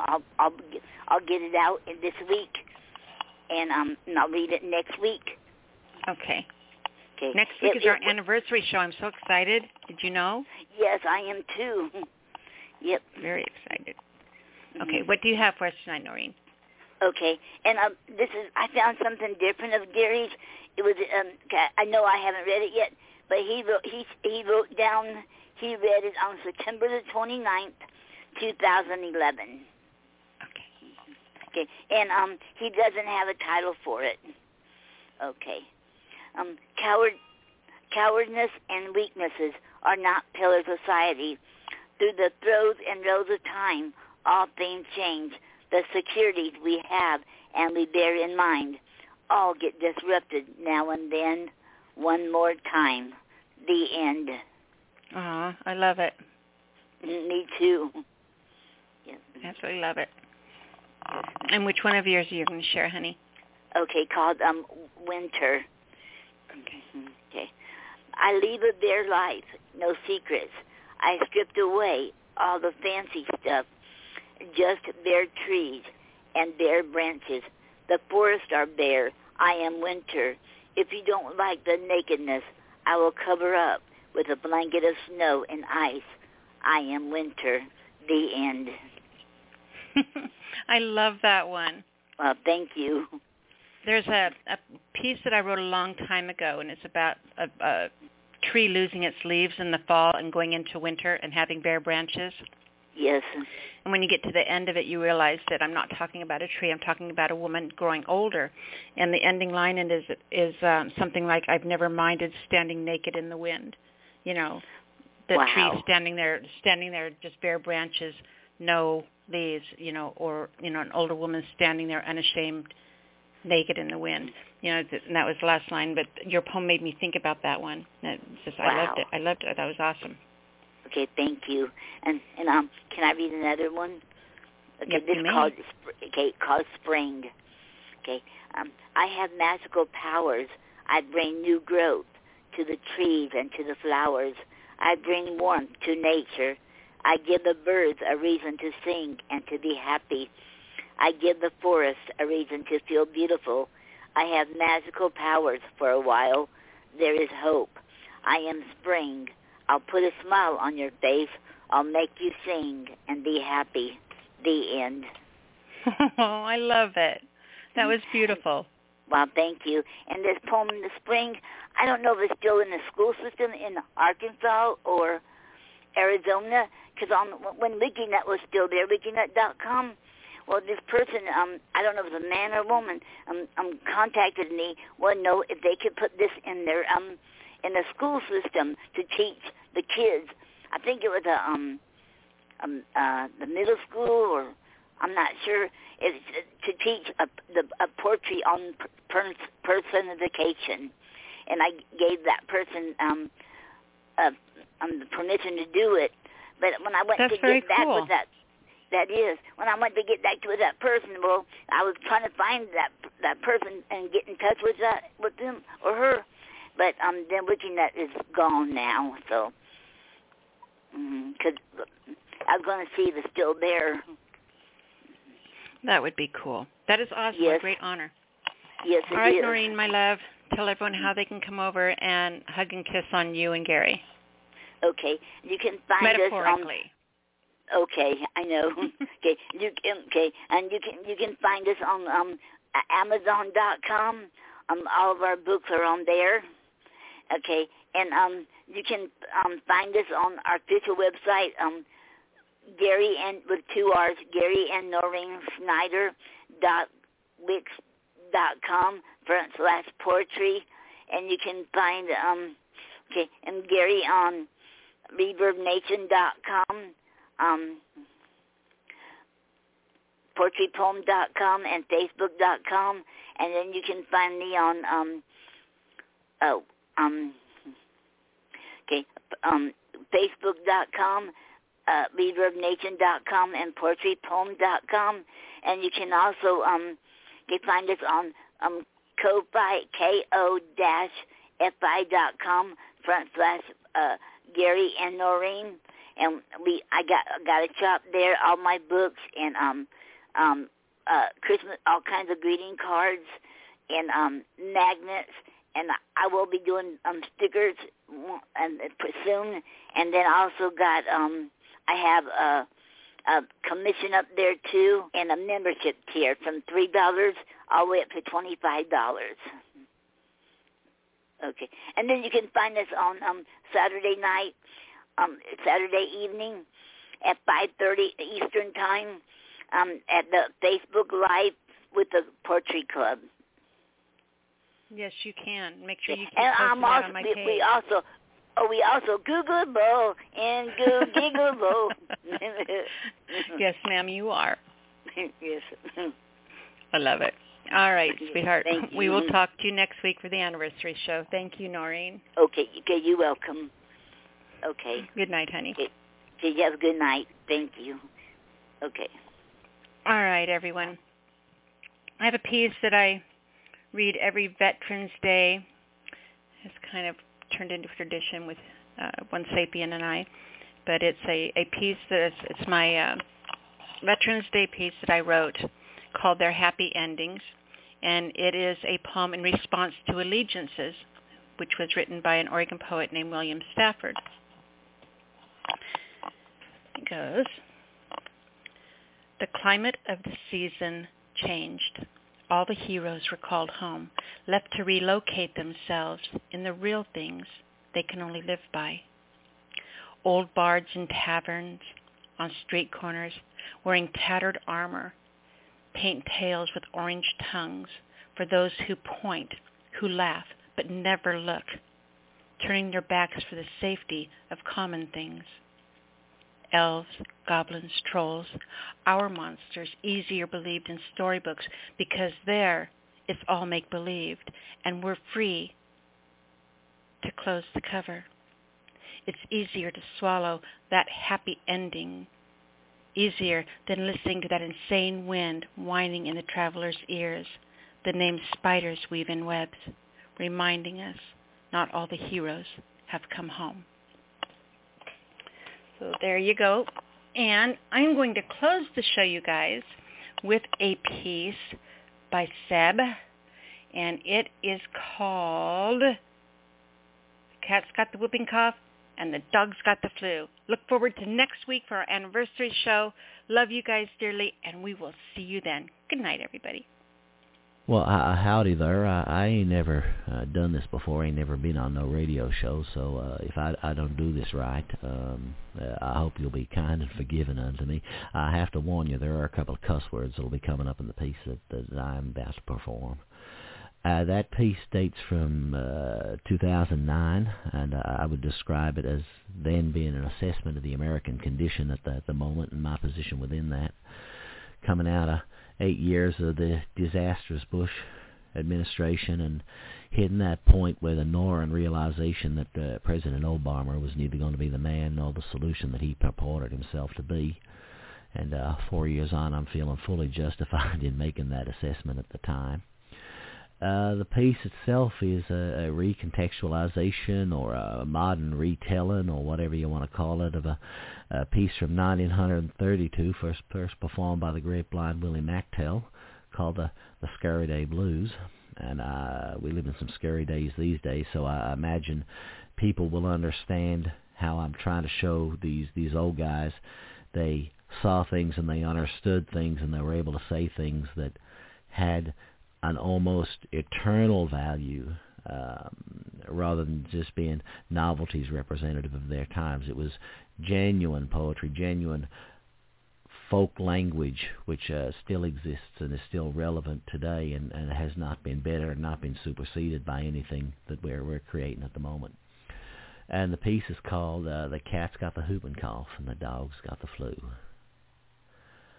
Big 80 left Savannah Lord, going off to California. Can't live them Georgia laws. All he found at first was moonshine and circumstances, post-industrial Dionysian idiots without potable water or arable land. Masons gathering in the roadside, each of them digging ditches, each of them digging with the ace of spades, exploring the balance between hats and masks and crowns. All the pimps ride motorcycles, they cluster in the desert coming out of primer-colored sunsets, each wearing a red tie or sky blue dependent on gang affiliations. Killing our prophets, imprisoning our seen as heretics, getting high on self-shared victimization. But then, 115 miles of Sonora Desert Highway, Big Sur of flame and molten golden sunset red-letter days. Must have been something to see, a glory in their pomp. But he shrugged his shoulders and made a deal, saying, hell is full of fortune-tellers and recidivist Democrats. Heaven is full of blank checks and statues, and the cat's got the whooping cough, and the dog's got the flu. American beauty is moral high-handedness, seduction and magic and the secret handshake, dupes and patsies, backbiters and syndicators, the lunatic and the fool, feet of clay, hands like jars, pay through the nose to spite your face, harsh woman bleeding and the rattling of their tongues, pawn your sword, pawn your chain. I fucked every woman in the Hampton Hotel. Every one of them gave birth to a redhead child, loaning money for interest and collecting the debt in flesh and bone. How is this unjust? We tolerate the despicable and cast statues of the depraved. You'll spend $1 like you do a dime. The rooster chews tobacco and the hen dips snuff. Silence, cupidity, manifest destiny. John saw the number, but he never learned to read. Reprobate men in 10-cent hats, sloppy drunk and sermonizing. No apologies, no stated reparations, all kinds of reprehensible double talk. If the good Lord's willing and the creeks don't arise, hit the lights and pass the ammunition. Infamy on the counterpane, the landscape of cultural revisionism. Liberty, that's a conjurer's stunt. Freedom, it's just another word for when you don't got nothing left to lose, when the cat's got the whooping cough and the dog's got the flu. I got married once to a Foursquare girl, a Christian woman of unimpeachable reputation who was herself married to another man, a fire-breathing, hall-beheading prophet of God. Things were good between us for a year or two. She used to give me hand jobs in the gravel parking lot behind the Unitarian church.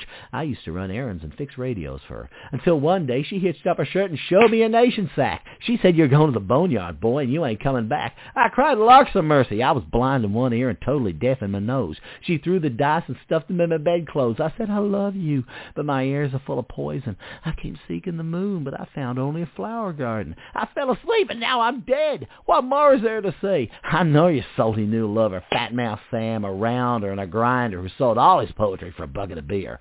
I seen you unfold for him like a butterfly, naked in your kitchen, and I ain't phased. He's just as dead as I am, and I'm the best-dressed man in this graveyard, baby. There ain't no one needs to shine my shoes, for the cat's got the whooping cough, and the dog's got the flu. Yearn for a pragmatic mesmerist, a thrower of flowers, a balcony manipulator. One hand on the table, the other on the abortionist hook. But what we get is mountebanks in collared cuffs speaking of hand jive, Billy E. collars, greased manners, in pompadours, kings. What we get are Mustangs when we hunger for Buicks. What we get are kid gloves when we plainly declare walking boots.